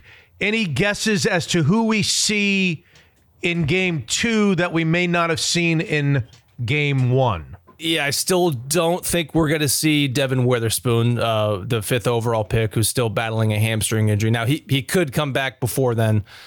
He did not practice on Sunday. How about offensive guys like Geno and Tyler Lockett and DK Metcalf? Might we see Kenneth Walker more start? How about the tackles, the offensive tackles? Will we see more of those guys? I'm just guessing. I'm asking. Yeah, it's tough to say because some of those guys are coming off injuries and we don't know if they're going to be ready. And then some of those are just coaches' decisions where we're kind of seeing the evolution of how teams are approaching things with the preseason now that there's 3 games as opposed to 4. Right. And in the past, you would see, those starters play some in the first 3 games and quite a bit in the 3rd game, and then they wouldn't play at all in the 4th game. But it's all sort of, it's tough to say now. Ken Walker III did return to practice on Saturday. He was back there on Sunday as well, still not doing any team exercises. So he's going to be the one to watch later this week and see if he's been ramped up enough back into the team drills and contact and all that. But it would not surprise me if they give him another game off. Brady Henderson, ESPN.com. You mentioned the name Devin Witherspoon, so let's go there. He has been a focal point of conversation the entire training camp, both present and when absent. He was the number 5 overall pick. He's been nicked up. Now they're talking about potentially moving him inside the slot. Brady, some are reading into these things, injuries, slot, as reason for concern that maybe Schneider would like to have that pick all over again. Is it way too early? Are we getting way too ahead of ourselves wondering about Witherspoon? Yeah, I don't think they would like that pick over again for a couple reasons. One, I think they still like what they have seen from him. And 2, they were in a spot at the 5th overall pick, and I do think it's worth sort of looking back at how that all came together. they were at a spot there where they basically liked Will Anderson Jr. and Devin Witherspoon, and those were the only two guys that they would have not traded out from number 5 overall. So if one of those two guys was there, and I do think that Will Anderson Jr., the outside linebacker from Alabama, was their top guy. Right. If both those guys were gone, they would have traded out because they didn't want to take anybody else with the 5th overall pick. And so when you ask, would they do it over? I still don't think so, because I don't think there's anybody there that they would have liked. Let me ask it a different way. Do you think they still see the things in Devin Witherspoon today that they saw when they loved him as the 5th overall pick? I do. Yes. Okay. And a big part of what's happening now, it's not just Devin Witherspoon. It's not really about him. I think it's as much about Mike Jackson and the fact that he has looked really good. And, again, going back to the decision that they made to draft Witherspoon, that wasn't, they didn't go into that draft thinking, oh gosh, you've got to upgrade from Mike Jackson. It really wasn't about Mike Jackson. It was about a blue chip guy that you're just never going to get a chance to take when you're picking in the 20s. And regardless of what you already have there at cornerback, he is just too good to pass up, especially considering there was nobody else they really liked there. So that pick was not about Mike Jackson. It was about Devin Witherspoon. And, as it turns out, Mike Jackson looks like he has taken a nice jump from last year, his first time as a starter, to this year. And he was the standout guy of the spring, and he is not giving that job up easily. And so they have been working Witherspoon inside really since late in the spring. And the idea there is, I think it's partly that, look, Jackson, you want to get Jackson on the field. You don't want to take him off the field. And also what Devin Witherspoon does best, the skills that he has in terms of the instincts, the football smarts, the willingness to tackle, and just how quickly he processes things. Those are all skills that really play well in the slot because, cornerbacks will tell you everything happens so much faster there compared to on the outside when you just have more time to react. But they didn't draft him to be the slot. They did not. No. And so there are a lot of people that are wondering if on opening day, when there's two corners out there, it's Jackson and Tariq Woolen, and then the third corner to come in is Witherspoon in the slot, is that an editorial necessarily about the quality of the 5th overall pick? I do get the point. Like when you draft a guy 5th overall, you would expect him to be a full-time starter. Now, the flip side of that is, sometimes you draft an edge rusher and they're not on the field. He might end up being on the field if he's the nickelback and not the starter on the left side. He might end up being on the field and playing just as many snaps as an edge rusher who, those guys rotate. So the other thing I would say there is that it's not entirely out of the question that he ends up winning both jobs. Okay. Now, I do think that's becoming less and less likely because that would be so much to put on anybody's plate, let alone a rookie, a rookie who has now missed, some You're time. Talking between about the 2-day lining holdout. up on the outside and then shifting in when they go to 3, and Jackson comes in and plays on the outside at that point. Exactly. Yeah. And if you remember the 2017 season, they did that at least for a little bit with Shaquille Griffin and Jeremy Lane. Okay. Jeremy Lane was the starter on the outside, and then in nickel they moved him inside, brought Shaquille Griffin in on the outside. Eventually Griffin just became the starter there, but there is some precedent there for that. How closely, Brady, are we going to watch in Seattle Jalen Carter and the Philadelphia Eagles and how good he is and how good of a citizen he is and what he becomes? Are we going to be forever tangled in that whole thing because of the Seahawks' position on him in the draft? Oh, absolutely. Off the field stuff aside, I think most people thought, myself included, that he was the no-brainer pick for them. Even, and it was such a seemingly a good fit football-wise that you would maybe even wonder, okay, can they live with some of the off-field stuff just because he is such a talent, seemingly, at the position of such a great need for them. Crazy. Now, here's what I will say. I have heard from people in the building that not only was there big time concern just about the individual for all of the reasons that you would assume based on the off the field issues that he's gotten into, they also just didn't think that he was as much of a stud of a football player as some of the draft analysts thought. And they thought that he was kind of streaky, just kind of flashed and was great at times, but not consistent. Now, I certainly don't think that was the consensus in the building. And a lot of times this falls under different parts of the building. Coaches feel one way, scouts feel another way. And I do wonder if that was part of the reason why you saw so many conflicting reports going into the draft about, oh, Seattle loves Jalen Carter. Oh, Seattle's not going to take Jalen Carter. I wonder if people who are reporting that were just talking to different people in the building. Yeah. Look, regardless of what he is now, how good of a player he is, whether or not he stays in trouble, that is going to be the guy that a lot of Seahawks fans are naturally going to keep an eye on. Myself, I would put myself in that group as well. So then the natural next question is this defensive tackle position going to be an issue all year? Are you and I and the No Table going to be talking about it incessantly after games the whole year? Because they didn't use what I would call premium picks. They didn't use substantial free agent dollars. They typically don't anyway. And they didn't use trades. So they didn't use those higher end resources during the offseason to ultimately address that position of need. Where are we now as we ready for the regular season opener? Well, I mean, they sort of did. They I know Draymond Jones is a defensive end, but when you're talking interior defensive linemen, they're really counting on him to be the big difference maker, and they paid him a boatload of money. And I've mentioned this before. Yeah, I mean, even for anybody's standards, that was a $17 and change $1 million a year contract, easily the most money they've spent on another team's free agent under Pete Carroll and John Schneider. And so they really need him to be a player. And these guys are just getting in pads as of a week or so ago. And it's hard to tell what you've got in a guy, defensive lineman, especially when they're just in helmets and shorts and everything. But they're going to need him to be a big time factor for them for the reasons you mentioned. They don't really seemingly have any other huge difference makers along the interior of that defensive line. Jaron Reed has been that in his career, but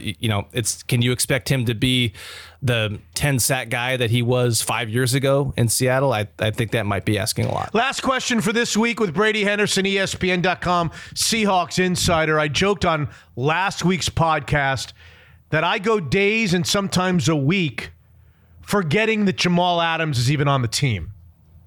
And we're moving closer and closer, theoretically, to when he's going to be healthy again and available to the Seattle Seahawks. In the best case scenario, what role does he play? How does it change everything? They've kind of moved on without moving on.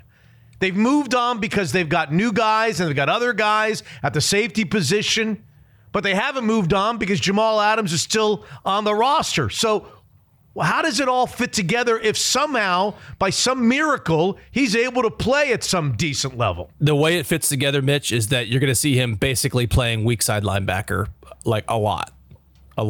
Really? Yeah, so you're going to see him in passing situations line up next to Bobby Wagner. They're going to bring Julian Love in as the third safety. And by the way, Adams may not be ready by the start of the season, so Julian Love may end up being the starter next to Diggs for the first however many games. But, Adams has still got to come off PUP. Whenever it is that he comes back, he's basically, going to play a lot of weak side linebacker. And I think I've mentioned this before, but that was the plan last year going into that season. And they felt like that was the way to get him back to his 2020 form when he had all those sacks, is you play him closer to the line of scrimmage, you create more favorable blitzing situations, you take him out of those pass coverage situations where his weakness gets exposed there, and you get him doing what he does best, which is playing sideline to sideline, stopping the run, being a really forceful tackler, and blitzing the quarterback. And look at what they did with him in 2020. They created a lot of really favorable blitzing matchups for him.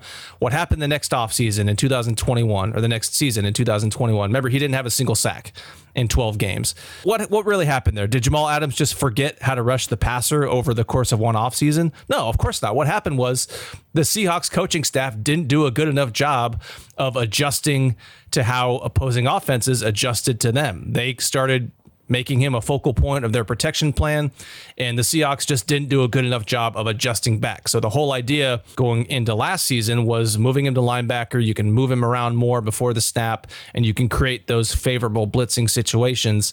Remember the play where he got hurt in the first half of the Denver game? He was basically playing weak side linebacker right next to Jordan Brooks. So that's what you're going to see whenever he gets back on the field. Cowboys this week in exhibition game number 2, and we'll Will Brady Henderson of ESPN.com be better or worse in the 3 things that he learned from the Dallas Cowboys game than he was on this particular episode of Mitch Unfiltered? That's the question. It's preseason for everybody, Mitch. I'm just ramping my way up to when we're doing this a couple times a week. Follow him on Twitter. He's the man. Thank you, Brady. All right, thanks, Mitch. It's been a while since we caught up with Jordan Flowers, my main man of the Woodinville office of Cross Country Mortgage. How's everything going in Jordan's world? Hey, Mitch, it's going fantastic. I'm chasing old Mitchie in the Manager of the Year award for Little League Baseball. How many teams you got over there? You know, I was the manager of 2, both my 10 and 8-year-old. And I got to say, I'm going to be giving you a run for your money, Combined record? Oh, gosh. We only lost probably 6 games. Oh, that's 6 more than I lose. I don't lose. Hey. All right, let's talk about the market, the buying and selling market. It's not easy these days, but it's still doable, especially for home buyers. Give us your analysis, Jordan. Absolutely. Inventory is still a little tight, but better than it was. But we are winning a lot of offers and using that 2-1 buy-down program we've talked about. Tell me about that program. Yes. So basically what we do is we are negotiating with the sellers, getting a price that they want, getting a credit towards closing costs for our buyers, and they use that credit to then temporarily buy down the interest rate for the first 2 years of the home. So we get through this kind of elevated interest rate period with a 2% lower rate than what market is at.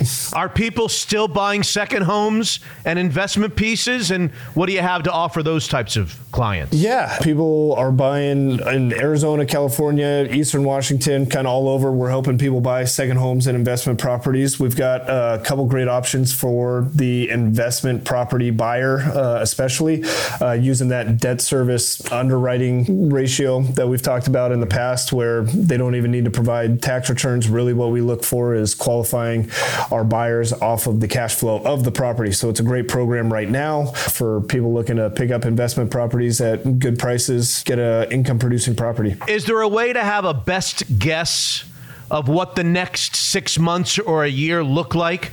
Does Jordan Flowers have a crystal ball? I thought I had a crystal ball, but you know, is it Ernie Zampese story? I'm not going to say when, I'm just going to know it's coming, right? Like, we're going to get through this and they're coming back down. I think we should expect for the rest of this year rates to maintain in the 6% range. Maybe we see them by the end of the year get back down in the 5s, but I will say when they do come back into the low 6s to mid 5s, it will again open up floodgates for buyers and for sellers bringing properties on. So there is pent up demand. It's sitting there and it's just, we're waiting. Well, I've always loved Jordan Flowers and his team at both companies, now Cross Country Mortgage, the Woodinville office, because they're willing to take your phone call and be creative. Think outside the box. And to reach you on a phone that doesn't have a full voicemail, Jordan Flowers?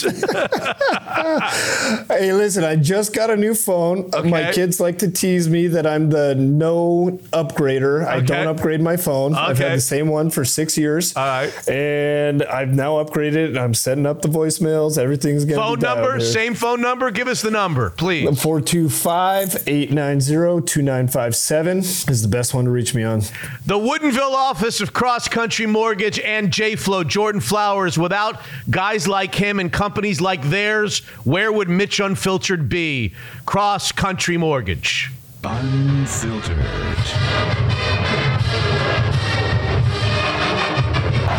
Play fake, look out. Brink has to unload. He's got a man wide open. Touchdown, Cougars. Gibson with the score.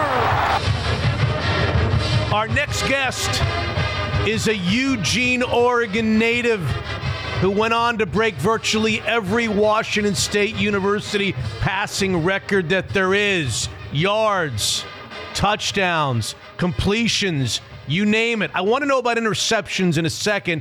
After a career in the CFL, he finds himself coaching the position, mentoring, and talking Washington State football on the Cougar Radio Network. Here he is, Alex Brink. How are you, Alex? You know what, Mitch? I'm doing awesome, man. Thank you for having me. I see a Husky pennant over your shoulder there. Yeah, I'm just reminiscing about my time, over there at Mont Lake.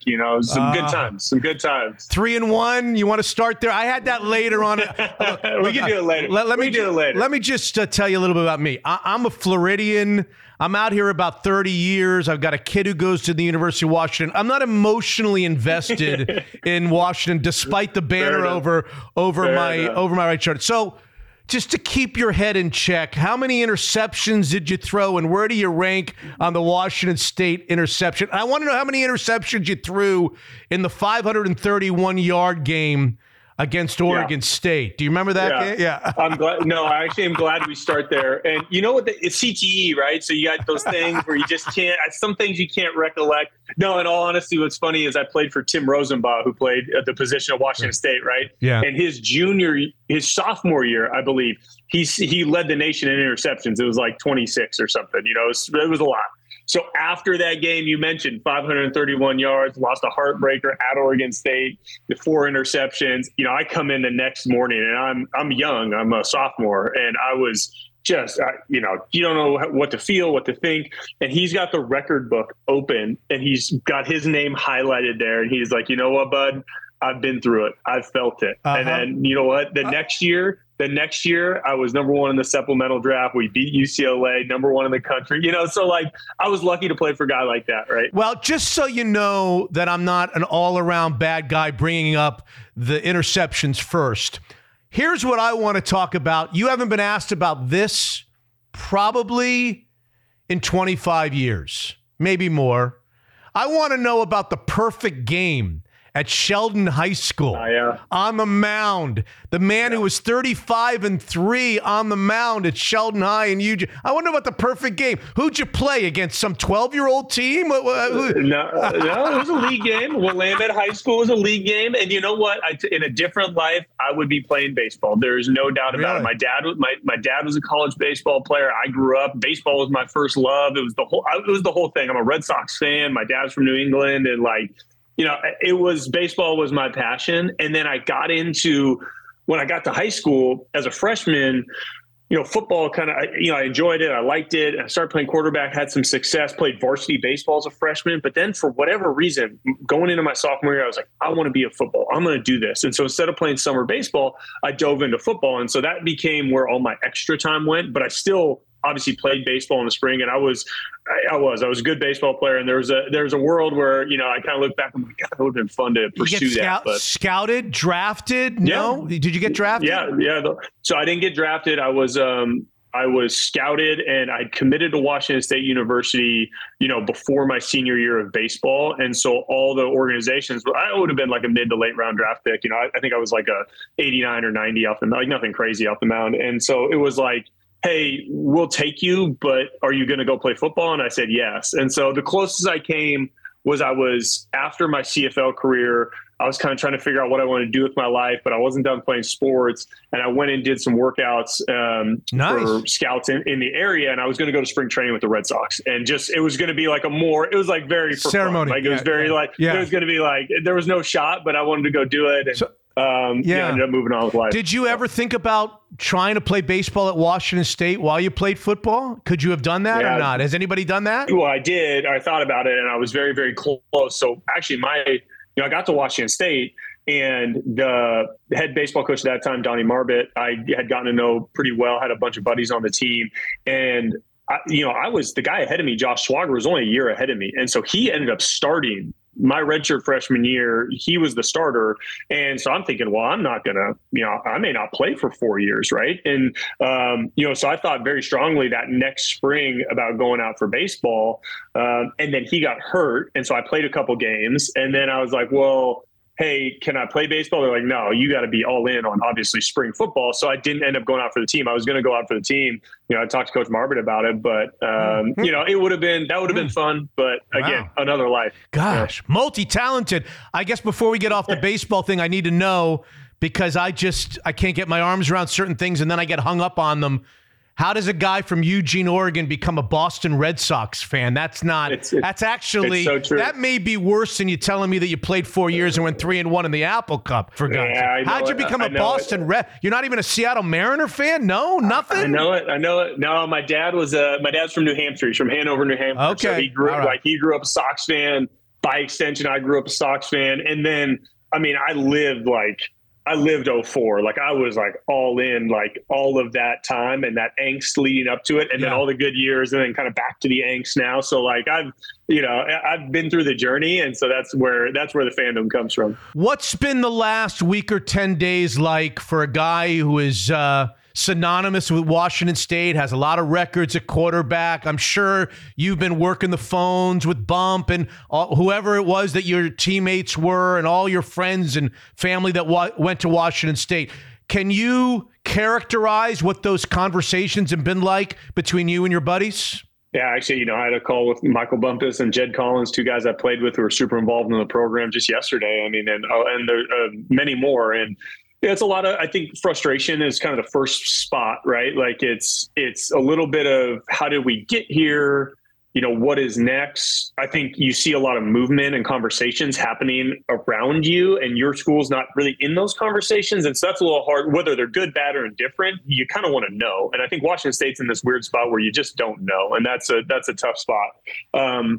There's also the recognition of we get that, we're kind of on the outside of this thing, from a network perspective, but at the same time, you turn on game day every day like I do, every Saturday like I do, and what are they talking about every Saturday?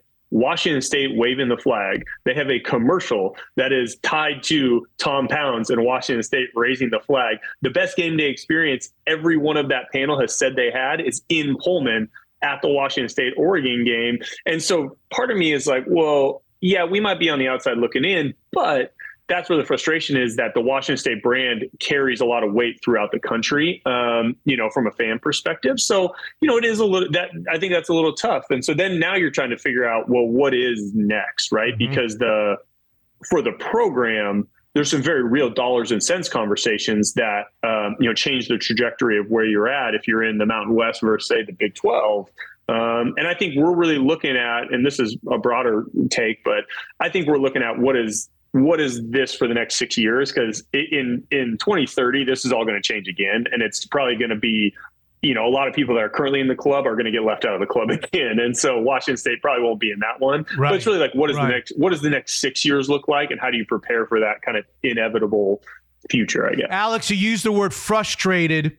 I don't know if you use the word angry when you're talking to your buddies. Did you feel like Washington owed Washington State something? Did you feel like the University of Washington had a responsibility to protect their brothers on the other side of the state or not? No, I don't think that's the case. I mean, look, in the end, and I kind of mentioned this on some things I've said publicly, is like, I'm not naive enough to believe that everybody was supposed to hold hands and protect each other through all this, right? I mean, again, we're talking about dollars and cents. Like, we have, there's operating budgets and there's debt service payments and there's all these things that have to happen for these athletic departments to continue to be viable moving forward. So when a deal got presented to these presidents and athletic directors and chancellors and everybody that didn't match up with the line items in their budget, like, I don't blame anybody for making the moves they made. I think, when you really step back and think about it, it's like, how did the last 12 to 18 months transpire? Because it's hard to imagine. And this is where then it goes from frustration to sadness that, 100+ year league with so much history and so many great things could go by the wayside, because you've had conference realignment. That happens. But like core Power 5 leagues dissolving. So this isn't the Southwest Conference, right? This is not one of those situations. You're talking about a lot happening here. And it, you go back to USC, UCLA leaving, that obviously started to open the floodgates, and then everything else after it. But the frustration and sadness of where it is today and the uncertainty is really hard to wrap your head around. Alex, I've used the Alex Rodriguez analogy when he left the Seattle Mariners to go play for the Texas Rangers for $252 million guaranteed. And I think the best Mariners offer at that point was about $85 million. and we all just threw a hissy fit and pounded our hands and threw dollars at him, Monopoly dollars, when he came back in, and booed him. And I said at the time, and I say it now, he was faced with a real life situation. I'm not a huge A-Rod guy, but how many of us would have truly turned down $252 million guaranteed to stay for 80? Now, the answer to that is, well, Washington may not have been able to afford to stay on that Apple TV deal. Alex certainly could have lived on $85 or $90 million. The more I look at that Apple TV deal, 20 or 23 per school, but it was shaky. There was no linear TV. I think it was linked to how many subscriptions the Pac-12 were able to sell of Apple TV product. And God, it just looked so shaky to me that I wonder if I'm the president of Oregon or Washington, I just had no choice, at least for the next 5 years, to take this money from the Big Ten. Is that faulty way of thinking or not? I don't think it's faulty. I mean, I think, in leadership positions, you get presented with options, and you kind of say, hey, do I have bird in hand or two in the bush, right? Do I have what I need, or at least close to what I need? I'm going to make that decision for, say, the whole, right? Or my whole. I own my own businesses. I operate. I get it. Like, that's why I say the line items don't add up. Like, that's a problem. Some of the issue that I see with it is that you're taking a Big Ten deal at a partial share for the next 6 years, right, with the hope that you're going to be a full share member. They're telling you, right? The Big Ten's promising you that, yeah, you're going to be a full share member. Like, of course, like, and that may all be true. Like, that might be true, but it's not guaranteed either. And if you're going to sit here and say, like, well, I'm going to take 30 million now or 32 million now, with the hope of making 70 in 6 years, you're still rolling the dice. And I personally, and again, this is more of like a macro kind of conversation, I personally believe that anything related to Apple is going to be better than anything related to Fox or ESPN in the long term. And I think, to your point, you might not be able to afford that today, and that's fine. But the thing I read, I thought was super interesting. I was reading today, it wasn't that they couldn't get a linear TV partner to that Apple deal. Apple didn't want a linear TV partner. And that, to me, gets me excited, because that's them saying, like, no, we can do this. We don't need these other partners. Now, is that an issue for the school? Do they think there's issues with, the ability to be visible and that? Like, again, like, all those things are very real conversations. I just think that, if I'm George Klavkoff and I'm kind of Pac-12 leadership on these things, you would have had to really sell and show the option, like the opportunity there. And it just felt so rushed in the end, right? Like, I don't know that opportunity was really communicated properly. And in the end, like, should Oregon and Washington have taken it? Probably not, to your point. But like, I also think we're going to look back and somebody's going to have an Apple TV deal, and it's going to be a really good thing long term. But as you said, could anybody, Washington State, Washington, Oregon, afford to not be on linear TV over the next, let's say, 2 or 3 years? It'd be a disappearing act almost, with all of these other schools getting all of this primetime spots on TV. Are we in a world right now where we're ready to have schools like Washington and Oregon not be on linear television? Well, so there's a couple things that I think about that. The Pac-12 is playing, what's the number? Half their games in a time window that nobody's seen anyway across the country. And the people that are seeing it on the West Coast want to see it. And that's where my argument was always, people sit and tell me, right, when I was talking about the Apple TV deal, nobody's going to subscribe to it, nobody's going to watch it. But in the same breath, they're like, oh, everybody's going to watch college football forever and always. College football is not going to, right? Like, college football is not going away. And even when it goes to this 32 or 36 team pseudo NFL model, that's for sure going to happen in the next 6 to 10 years. They said, oh, well, people are going to watch it. People want to watch college football. And I'm like, well, if you're telling me that, then if you're telling me that's going to happen, then people are going to tune in to football wherever it exists, right? And I think now, is it less than linear TV? Sure, because people just want to, like, click on the TV and watch it.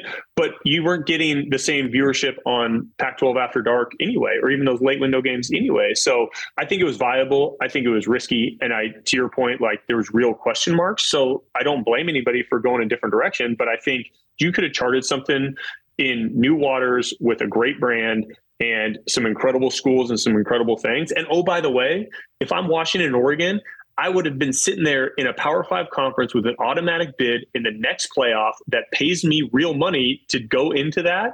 And I would have been in a league I could absolutely win consistently. And that's not the same now that you're in the Big Ten. So Washington State University president calls Alex and says, we're in with the situation that we're in. Cal and Stanford are trying to go to the ACC. That may or may not happen. What should we do next, Alex? What should we do here at Washington State? What would be your advice? Well, I mean, I think the idea of holding the Pac-12 together is like very nostalgic and really like we all kind of want that. For all of us that grew up on West Coast sport and in the Pac want that. You know, the logistics of that are obviously really hard, has already been played out, right? Do you keep the four core schools? Do you go get SMU, Tulane, Boise, whatever? I mean, I don't know. That seems very far-fetched to me. The best case scenario for Washington State is you're trying to figure out how to get into the Big 12, because that to me is how you stay in that Power 5 relevancy. You obviously get the dollars that you need, that we're talking about here. You know, you can create some semi-regional travel, some semi-regional options for travel. And it's, I think it's a good situation. Obviously, there's the conversations over the last week. There's a lot going on there, and it's going to take a lot to get to that point. The team ends up in the Mountain West Conference or whatever that looks like. And it is on that Mountain West Conference deal. I mean, the financial implications are huge. You go from a $30 million plus TV revenue to $5 to $7 million. That's a problem. Competitively, like Washington State would be in a good spot. They would have great facilities. They would have a great recruiting footprint, but it's hard to win at any level, as everybody knows. So, but you probably competitively be in a good spot. I just don't know how things shake out, right, once the financial side of it falls, because that means budget cuts, that means personnel cuts, that means all sorts of things. Once emotions subside, any problem you think protecting the Apple Cup? I would imagine that game's going to be played no matter what. I would imagine the game gets played no matter what, but it's still going to have to be a home and home option. You know what I mean? I don't think it gets played in Seattle I think Pat Chun said that yesterday, but I think for both, I don't know. Again, it's a little bit depends how Washington State, like where they land. If they're a Power 5 school, like, yeah, why not? Like, that's it's a fun option. I don't know if you played at the end of well, I guess you could play it at the end of the year still, but like, so you do that. For Washington, they really got to think about, do you really want to play Washington State if they're in the Mountain West? That'd be an interesting conversation. So, I think the game gets played. I think both organizations, got to look at it like Pat Chun said yesterday, I believe you got to look at the business element of it, but it would make sense from a viewership standpoint, the fan standpoint, obviously the history to keep playing the game. It has to stay in November, right? Yeah. To me, it would. I'm like trying to wrap my brain around the idea of like those late season non-con games. And I don't know. Honestly, off the top of my head, I don't know how often that happens and how that scheduling works specifically. But you would like it to stay in that same window. You would hate to play it in September. What would have happened in the 42-35 game if it were played in September? Would the same outcome have happened in your last Apple Cup? Yeah, it would have been. I didn't play in an Apple Cup where it was particularly warm, so it would have been nice to have a little sunshine. But yeah, that was a fun one. All right, tell me about the TV show with Bump, the Cougar TV show with Bump on Root Sports that's coming. When does it debut and what's it all about? Yeah. What's it going to be all about? Yeah, super excited. We're starting a show on Root called Talking Cougars. Right now there's a Talking Ducks and Talking Beavers, and Bump and I were talking. We're like, why isn't there Talking Cougs and Talking Huskies for that matter? Which I think there actually is going to be a Talking Huskies from what I heard. And so, it'll be fun. It's an opportunity for, Michael and I to share our thoughts on the team. We already do it, kind of spread it. Michael's got his radio show there in Seattle. I do it on the Cougar Radio Network with Matt Chasnow. We had a chance to get together. It's going to start the week leading up to week one. It's going to be 16 episodes, 30 minutes long. It's going to be a chance to talk, review games, look ahead at games. We'll have guests on there. We're really, really excited about it. Title sponsors Flat Stick Pub, which is just an awesome Cougar-owned bars, series of bars there up in the Seattle and Washington area. So fired up to have them on board. And yeah, it's going to be great. So please check out Talking Cougars on Root Sports starting at the end of the month here. And you have a 3-year-old and a 7-month-year-old, right? I do 3.5 and 7 months. So we are, as I like to say, we're in the thick of it right now, my wife and I. And in 10 years or 12 years, the 3-year-old says, Dad, what was your favorite moment? One moment as a college football player at Washington State University. Will you have to think hard about it? Or does one scene stand out to you? I get asked this question a lot, and I say this in all seriousness. There's two moments, and they are two moments for different reasons. Okay. The obvious is that 07 Apple Cup. Like you cannot take that moment, that feeling away of letting the ball go, seeing kind of Brandon flash and throwing that touchdown to win the game in the Apple Cup, right? I mean, my whole career was so up and down personally, as a team, all these things, and to like end like that, like nothing. You can't take that away. It's unbelievable. But I'm a kid from Eugene, Oregon. I was born and raised in Eugene. I lived 10 minutes from campus. I played high school football with Mike Bellotti, the head coach's son. I went to Oregon Duck games when nobody was in those stands, with my feet up on a cooler that my dad and I brought. And I didn't get a scholarship offer from the University of Oregon. Why? So to say that I had various reasons. I think. Come on, why? Why? Candidly, it took a lot for somebody to look at me physically and say, yeah, that athlete is going to projects to be, a Pac-10 at the time football, quarterback. And I credit Tim Rosenbaugh a lot for that. And if you look at Tim Rosenbaugh's history now of quarterbacks over the years, he's picked a lot of really good ones. So I feel fortunate for that. But I was very productive, but I was, 6'2", 170 pounds. I mean, I was nothing to write home about physically.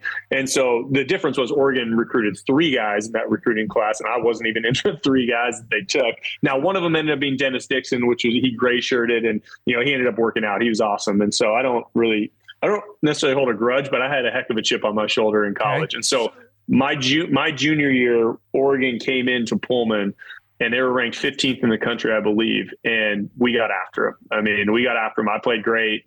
It was a big win. We were having a good year, that 06 year, and it felt so good. I'm telling you, it felt so good. Like that. I just, you kind of think of that moment. And so that was incredible. That moment was really special for me. Now I turned around in my senior year in 07 and laid an egg down in Austin Stadium. I was probably a little, how they talk about being even keeled, quarterbacks stay nice and level and all these things. Yeah, I got a little too high on the spectrum and a little too hyped for that one. So, and that junior game against Oregon, were your buddies from Eugene rooting for you or rooting for the Ducks? No, I've got diehard Duck fans in my circle. They were in Pullman. I had high school friends that came to Pullman to watch that game to root against the Ducks. Yeah. Now, to be fair, they'd come to other games and root for us. So it is what it is. Beautiful. Yeah. Yep, he's one of the all-time best in terms of numbers at Washington State University. You'll catch him on Root Sports with Bump. You'll hear him on the Cougar Radio Network. He's Alex Brink, has lots to say. Also follow him on Twitter to hear his thoughts and read his thoughts on all the realignment. Alex, it's great to visit with you again. It's been a long time. Thank you very, very much for being on Mitch Unfiltered. Appreciate it. I appreciate it, Mitch. Take care, man. It's been a while since my friend and Mitch Unfiltered partner John Waterstrat joined us, and there's good reason. He's been busy. An exciting major facelift to some of the Fireside showrooms. How are you, J-Dub? I'm doing great, Mitch. Thanks for having me back. And yes, it has been busy, and we're excited to unveil some cool new projects. We have a new sales director that came along, and he's been putting his footprint on the showrooms, and we're excited about what he's doing. We're going to put some new fireplaces you've never seen before, and then we're redoing our whole outdoor kitchen area. Wow. The fantastic flagship Bellevue location was already beautiful, so I can't wait to drop by and see it. So what's the rumor about some big project you're coming up, some enormous fireplace that you guys are ready to install? Yes, our commercial department is doing a fantastic job, and as we've talked about before, we can do almost anything in fireplaces, and custom fireplaces are getting bigger and bigger, and we're hoping to unveil the one of the largest fireplaces in North America. It's going to be pretty exciting stuff. How big? Roughly 25 feet. And you're not going to tell us where it is, but we'll be able to see it sometime? And we'll be able to see it, and we'll talk about it. Yeah, it'll be exciting. Oh, that's going to be fun. So now that we've reached, let's call it the off season for fireplace use, it's actually, you and I talk about this, one of the better times of the year to start the process of redoing the fireplaces in your home, or like you guys did for us, an outdoor unit. Yes. I mean, when the weather gets nice out there, things go a little bit faster. So we're not fighting the weather, whether we have to extract a fireplace, put a new one in. And then again, outside as well. When you're out there, we can get something done pretty quickly for you right now. And so when you're looking at the off season and you have a schedule and you want to get something done quickly, it's the best time to do it. Yeah. Whether it's fireplaces or garage doors, begin your search at firesidehomesolutions.com. I'll bet you'll end your search there too. It's sponsors like John and Fireside that make our shows and growing guest lists possible. Fireside Home Solutions and firesidehomesolutions.com. Hey, look who it is.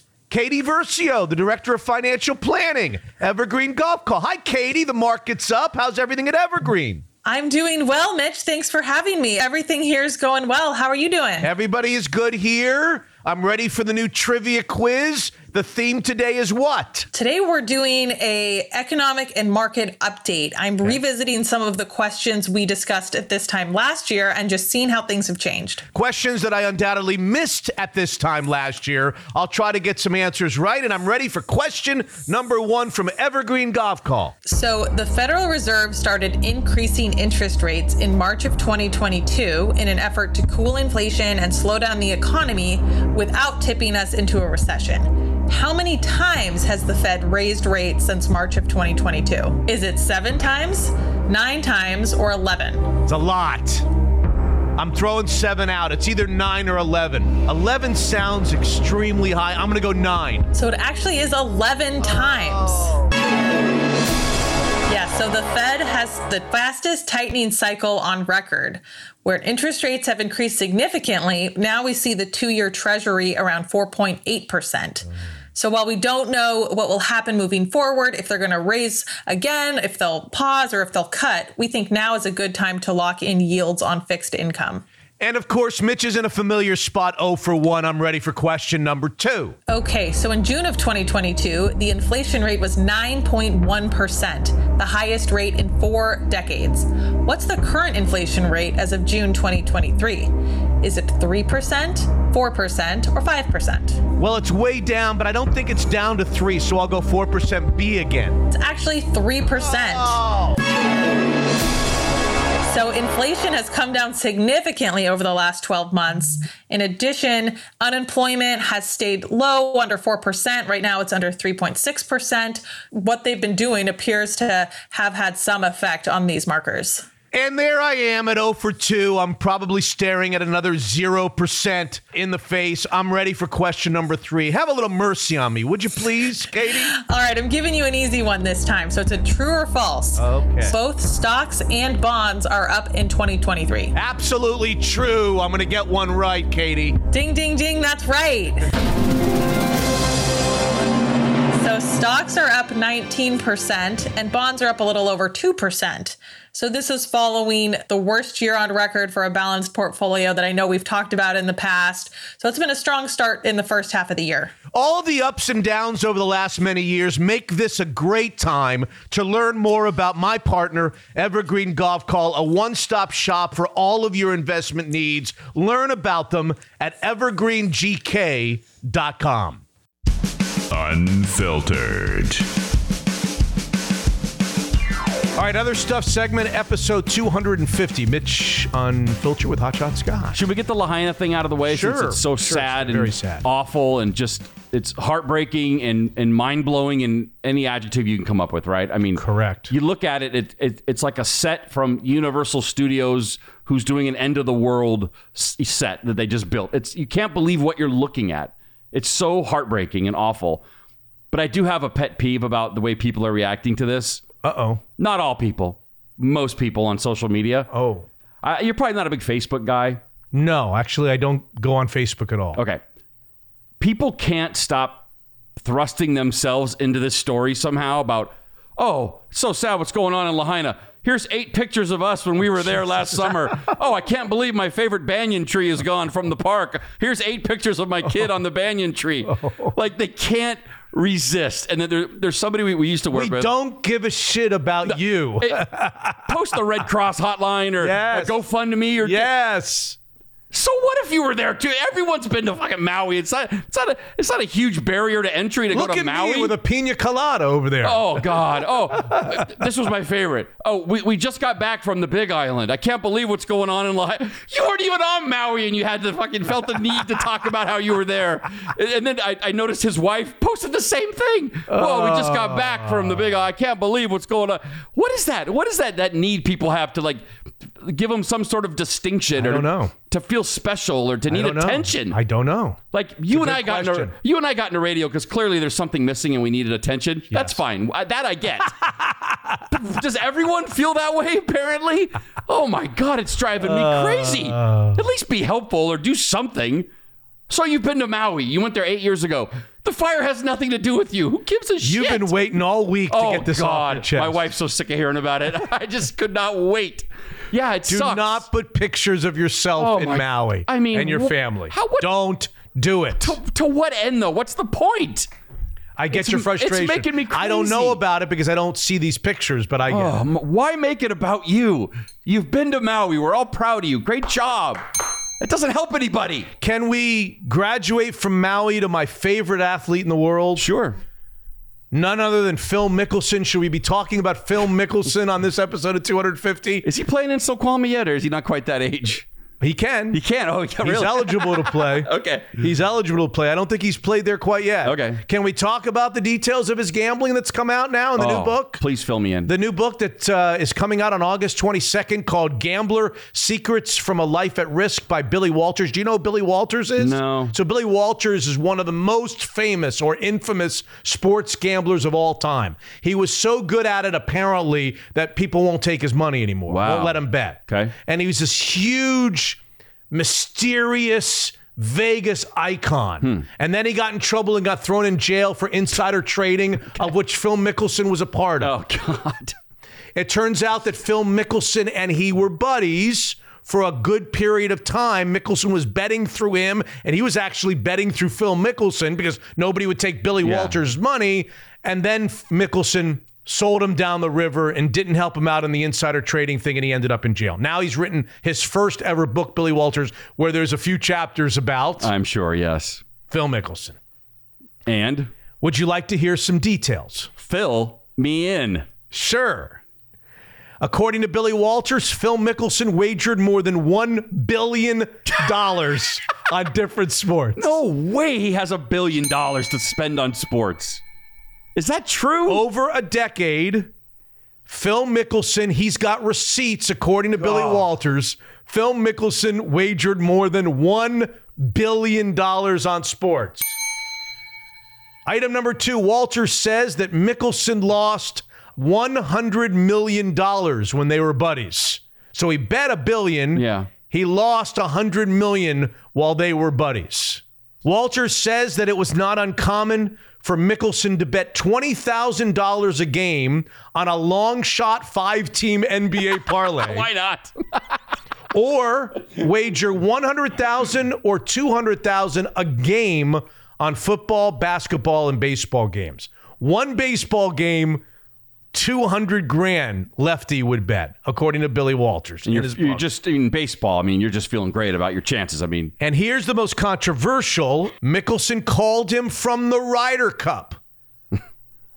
The Ryder Cup that Mickelson was playing in 2012, and asked Billy Walters to make a $400,000 bet on the American team.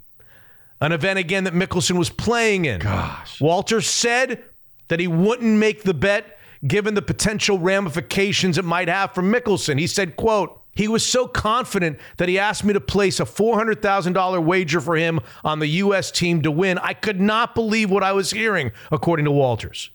He likened the situation to Pete Rose with him on the phone, betting on baseball. Walters said to Phil, "You're seen as a modern-day Arnold Palmer. You'd risk all of that for this? If somebody finds out that you bet $400,000 on the Ryder Cup that you're involved in, you want to, I'm not doing it. He refused to do it. According to Billy Walters, he has no idea to this day whether Phil found somebody else to take the $400,000 bet. Yeah. So this is very controversial because now you start talking about wagering on events that you have a participation in. Do we know if the U.S. won that year? Yeah, we know. They lost. They did. They lost. They were way ahead and they lost. So if he got the $400,000 bet in, he lost that too. If not, he owes that guy $400,000. Phil Mickelson was approached at the LIV golf tournament this week to get a response, of course. Yeah. And here's what Phil said. Quote, I never bet on the Ryder Cup. While it is well known, this was a statement, while it was well known that I always enjoy a friendly wager on the golf course, I would never undermine the integrity of the game. I have also been very open about my gambling addiction. I have previously conveyed my remorse, took responsibility, have gotten help, and have been fully committed to therapy that has positively impacted me, and I feel good about where I am right now. Okay. So let me ask you, is that a denial? Billy Walters says he called me, asked me to place a $400,000 bet on the Ryder Cup for him, and I turned him down. I told him I wouldn't do it. It's too risky to your reputation, and I have no idea if he found somebody else to do it. Phil Mickelson says, quote, I never bet on the Ryder Cup. Yeah. Now, if Phil couldn't find anyone to take his bet, he never bet on the Ryder Cup. Could both of these things be true? Of course, yeah. That Billy Walters is saying that Phil asked me to bet $400,000 on the Ryder Cup, and Phil saying, I never bet on the Ryder Cup. Why doesn't Phil say, not only did I never bet on the Ryder Cup, I never asked Billy Walters or anybody else to bet $400,000 for me on. Why doesn't he just say that? That he didn't say. No, he didn't say. It's funny he didn't say that. Why doesn't he say that? Yeah. I never asked anybody, Billy Walters or anybody else, to make a $400,000 or a $1 bet on the Ryder Cup. That's what he should be saying in this statement. Yeah, you'd think if you were completely. This is different. Yeah. So technically, he probably never did bet on the Ryder Cup. When Rory McIlroy was asked at this week's tournament, what about Phil making all those wagers and betting on the Ryder Cup? Do you have a problem with that? He said, I could bet this time on the Ryder Cup because he ain't playing. So nothing will happen to him. He'll just this book will come out. Nothing will happen to him. Nothing's going to happen. But I want to have Billy Walters on our show to promote the book. Well, I think you should. Billy Walters is this, as I told you, reclusive, for good mysterious. Nobody knows him. He did like one interview, I think. I don't know that we have much of a chance to get him on. I'd love to have him on the show. It'd be great. Yeah. Oh my God. Yeah. You could do an hour with him. I could not only about Phil Mickelson, but just about sports wagering and how'd you get so good. I mean, apparently he's legendary. He was great. He had it figured out. I heard that nobody can figure it out, but he figured it out. And so much so that big casinos and sports books know, no, your money's not welcomed here, sir. Crazy. That's how good he was. Imagine being that good where you walk in, sir, you're too talented at this. You're going to have to go somewhere else. And how about I got Magic Johnson news. I saw Magic just had his big boat trip that I'm envious of every year. Yeah, I don't know about the boat trip. Yeah, every year he goes on a yacht with Samuel L. Cookie. Jackson. Did he go with Cookie? And I think Cookie Johnson still around. Yeah, yes. But there's someone else that he goes with that I would love more than anything to be on that boat trip. Anyway, Magic Johnson went on a podcast and I thought had some very interesting comments to make on the podcast. Normally, Magic Johnson doesn't say anything about it. You know how successful this guy's been in business after his playing days were over? You're aware of that, right? The movie theaters and the Starbucks. Oh, my God. I had to stop following him on Twitter because he's so annoying. Yeah, he's my favorite player of all time, and I had to stop following him. He's awful. He's a robot. I don't follow. Is he? Oh, he says nothing. Yeah. He's a part owner of the Dodgers. He's now a part owner of the Washington Commanders football team. Yeah, he's got a few bucks. So he's done very well. But here's the decision that if he regrets anything, he regrets this one. Okay. They asked him about him signing with Converse. Oh. Do you know this story? No, but I had a pair of those. I love those. I actually got a pair of Converse 2 years ago for Christmas. I love those big chunky Converse. So when he came out of Michigan State after they beat Indiana State and a guy named Larry Bird in the 1979 NCAA championship game, and he was drafted by the Lakers, he was approached by shoe companies. Oh, yeah. And Converse came to him and offered him a lot of money at the time, and he signed to wear Converse shoes, which wasn't a big deal. He says, quote, Converse offered me the most money. Yep. So, when you grow up broke, you take the most money to wear shoes. Yeah. This other guy named Phil Knight came in and said, hey, I can't really offer you all that much money, but I can offer you stock. Yeah. I didn't know, this is his quote, Magic Johnson, today. I didn't know nothing about it. Quote, my family didn't come from money. See, that's one thing that hurt us sometimes. When you don't come from money, I didn't even know what stocks was at that time. So I passed on the stocks. Yeah, he wants cash in hand. Yep. Those stocks would be now worth $5 billion.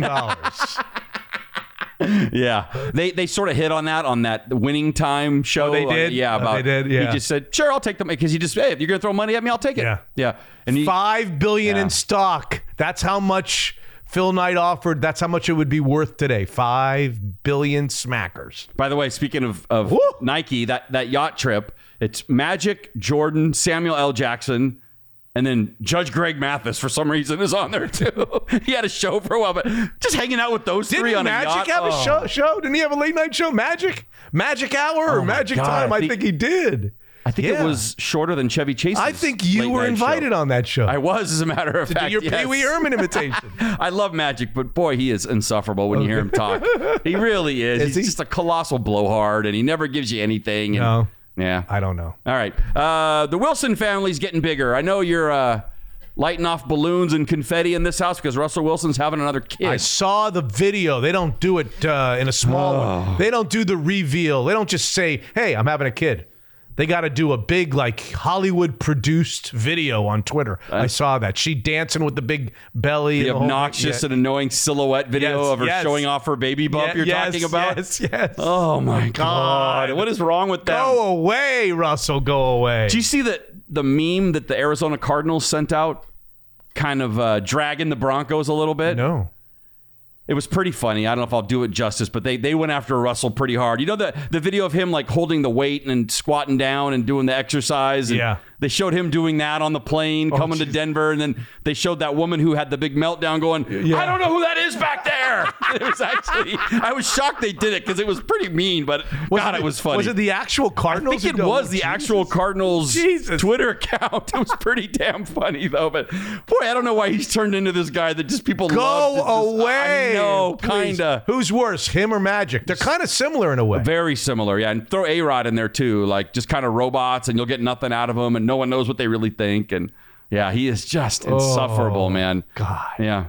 All right. See your buddy Steph Curry jump on stage at the Paramore concert? No, I did not. You probably don't know Paramore. I don't know Paramore. I don't really know him that well either, but he and his wife Aisha, who just celebrated their 12-year anniversary in Greece, made their way back to U.S. soil, and Steph was no bystander at the Paramore concert. He jumped on stage right in the middle, grabbed the mic, and showed off his pipes with their most popular song. He sang it. He sounded good. Really? There's video of it. Is there anything that guy can't do? I know. No. It's starting to get a little annoying. He's a really good golfer. He had a hole-in-one. He won that tournament a couple of weeks ago. Yeah, why would you ever bet against him in anything, right? I mean, he's just There's got to be something he can't do. No, and then he also turned down a sports drink company for endorsement. He said, I don't think kids should be drinking that much sugar, and I'm going to pass. It's like a great guy, you know? It's I hate him. I hope he doesn't turn into Russell Wilsonville. I don't think he will. He's a little more likable. So I don't know who Paramore is, and I was going to bring it up, but I guess Tom Brady took his daughter to some concert. I didn't recognize that name either. Oh, so you saw that? Yeah. He did dad duty. Blood something or other? Blackstone. Bloodstone? I don't know. Was it a K-pop? I'm not sure. What's K-pop? I don't even know what K-pop is. Isn't that Korean pop music? I don't know. He was. They made a big deal out of him taking his daughter to some concert, and I was like,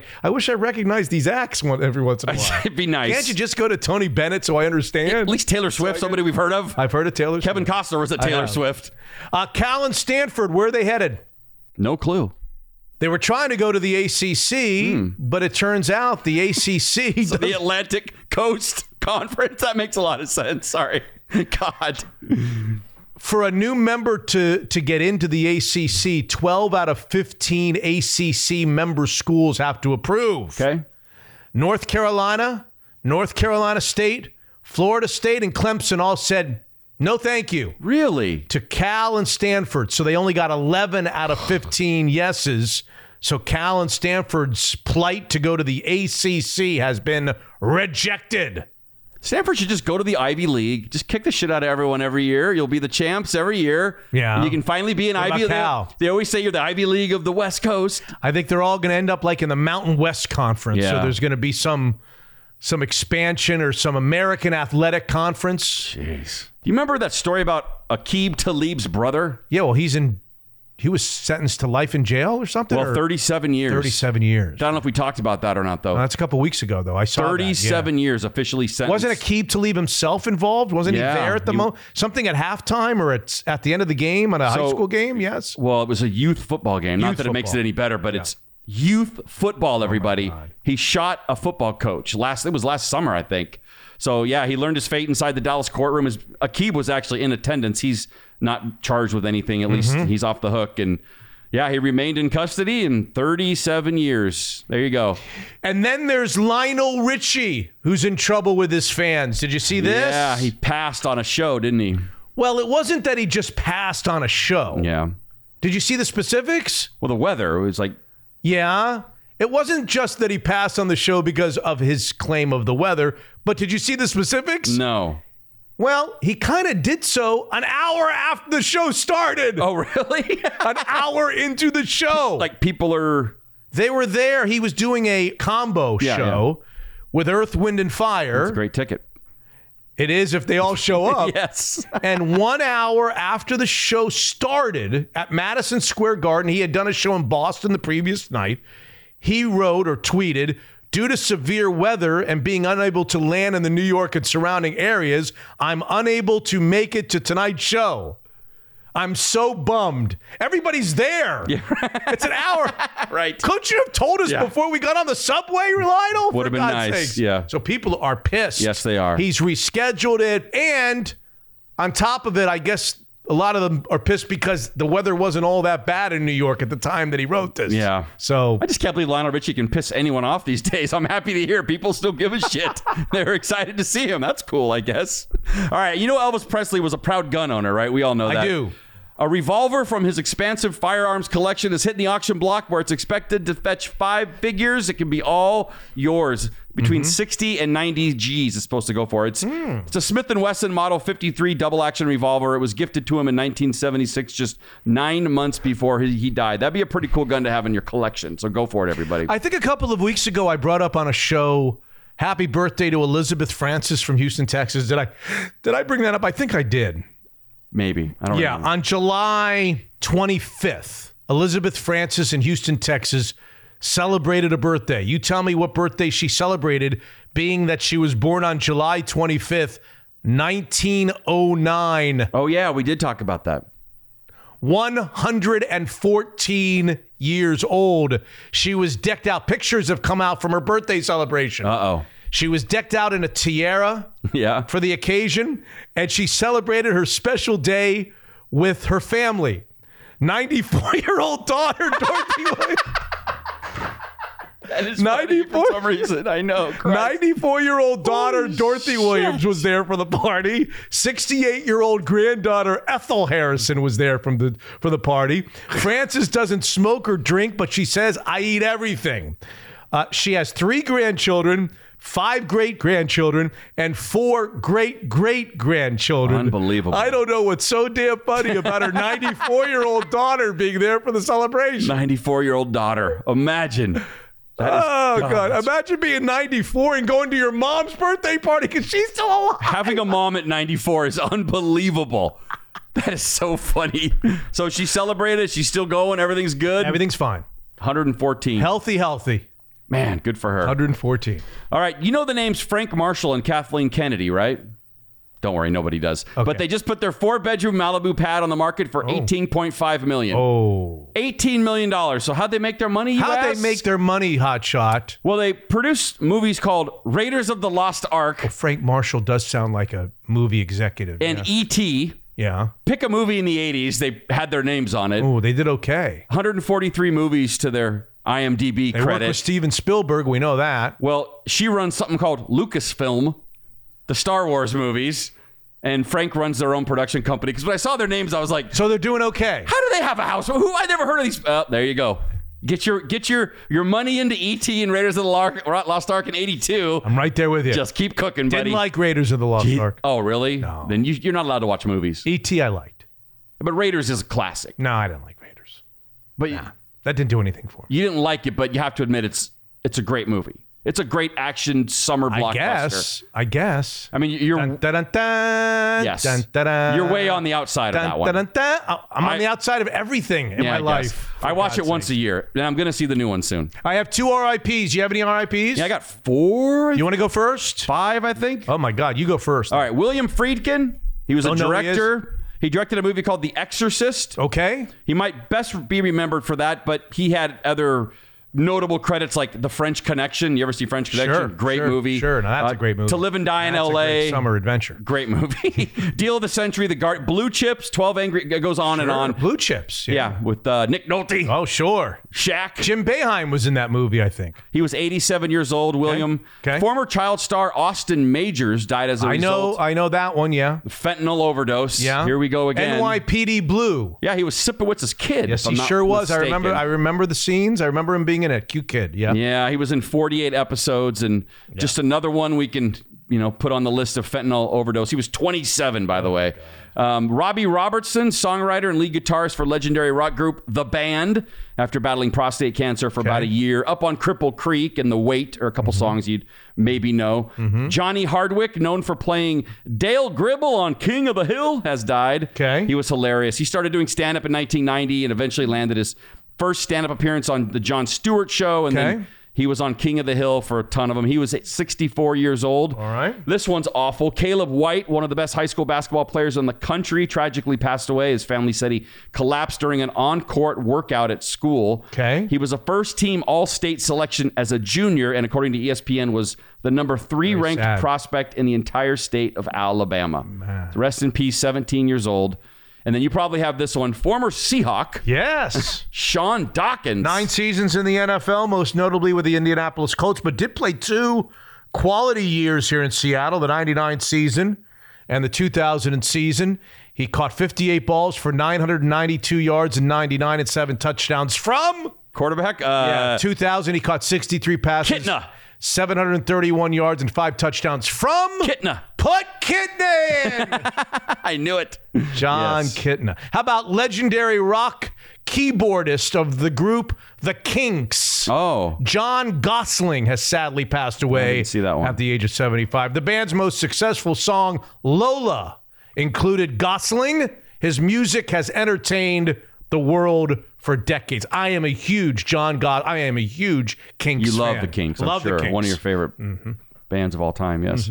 By the way, when I watched that Husky game against Cal in 1991, I watched it from Mark Brunell's girlfriend's parents' house at the time. What? Stay with me. I'm with you. So I was sort of dating a girl in high school my senior year, and she had an older sister at UW who was dating Mark Brunell. They're now married. Yeah. They've been together forever. Yeah. And I remember walking into this girl's house as a senior in high school, and there's an effing shrine to Mark Rose Bowl. I remember thinking, what chance do I have in this household? I mean, I'm some dipshit from downtown Issaquah. And you watched the game there? And her and I watched the game from that house. But I remember just seeing that I hope shrine. you didn't swear when something bad happens, because I think Brunell is a very Christian fellow, isn't he? He is. Very Christian from what I hear. Yeah. But anyway, I just remember it being like, how'd it work out for you and her? Yeah, look at us. Where is she today? Lasted a couple of months. Where is she today? I think we're friends on Facebook. She's around. Yeah, she's around. Hey, Mark is still married to her, so... How many years ago is it? I was this close to being Mark's brother-in-law. Okay, no, I wasn't. I wasn't close at all, but... 1991. And that would have done what for you? Yeah, exactly. He probably would have been borrowing money from you at this point, poor guy. Didn't he? Wasn't Mark Brunell the quarterback that faced Dan Marino in his last game? In Dan Marino's last ever game in the Jacksonville Jaguars? Maybe. He had at least one big contract, right? I mean, he was a pretty good NFL quarterback. I think so. And then that article, you're thinking about Marino's last game. Well, Marino came here and beat the Seahawks in the Kingdome, beat John Kitna. Who was that defensive end that we couldn't block? Trace Armstrong. Good Lord. Could not block him. No. And then they went to Jacksonville the next week, the Dolphins did, and lost like 67-3 or something. Really? And that was it? Horrible. Yeah. And he threw like 8 interceptions. Jimmy Johnson was the coach. He wanted him out. Yeah. That was the last game that Dan Marino ever played. And I think that Mark Brunell might have been the quarterback on the other side. I don't know. Jimmy Smith had 5 touchdowns that day. Yeah, Keenan McCardell. Right. Fred Taylor running all over the place. Fuck Keenan McCardell. All right, I got nothing else. I got headlines if you'd like them. I'll take some. Take my mind off of that shit. Doctors dislocate a man's jaw. Never won a Super Bowl. Yeah, it is weird. God. Sad, man. It's how sports works. God, he was good. I was a fan. I mean, I liked him growing up. I know, God, man. And Marino in his prime, nothing quite like it. Like, if you go back and watch Marino highlights. Oh, better than Peyton Manning highlights, better than Tom Brady highlights, better than Brett Favre highlights, better than everybody highlights. It's kind of true. It's not kind of true. It is true. But people might not necessarily believe it coming from you because you're just in the bag for him. But I'm telling you. You watch that guy. I know, but people aren't going to necessarily believe you. You just can't believe what he used to do. The ball comes out of his hand differently than anyone you see. And I'm not just blowing smoke here. I've gone back and watched. You don't have to tell me. I know. Because sometimes somebody's good in your mind and you go back and watch it like, yeah, he was okay. They're much better now. He was something else. Yeah. I know. I was there with you. Okay, you ready for headlines? You're not. Doctors dislocate a man's jaw. Won a Super Bowl. They dislocate his jaw to remove a light bulb that got stuck in his mouth. Get the hell out. Some TikTok nonsense. Yeah. But in a country that eats scorpions, chicken testicles, and snake soup, eating a light bulb actually makes a little sense to me in China. A young woman, while sharing a moment of passion with her boyfriend, who, while kissing her ear, accidentally created too much suction pressure and suffered a ruptured eardrum. Uh-oh. Man, talk about the kiss of death. A man almost asphyxiates to death after accidentally swallowing his car key. Sadly, now every time he farts, the doors lock. And finally, a spider whose bite can cause long and painful erections shuts down an Austrian supermarket. If this spider bites you, it can cause long and painful erections. And they found one in a supermarket in Austria. And now the staff wait anxiously for those dreaded words to come over the PA system. Clean up in the produce department. And that's it, everybody. Thanks for coming tonight. Not for sale, Francis. Tip your waitresses. You never won a Super Bowl. It is weird. Like, Charles Barkley never won an NBA title. It's just, no, come on. Don't even compare the two. Oh, because Barkley was no good? He was okay. Yeah, he was all right. But, I mean, there are some weird stories out there where it's just, how could he not have ever won one? I know. Hey, I watched him against the Seahawks. I'm very familiar with Dan. I used to like him. I used to like the Killer Bees and the whole thing growing up. I'm a fan. I'm with you, buddy. Episode Hang in there. 250. It's in the book. That's it.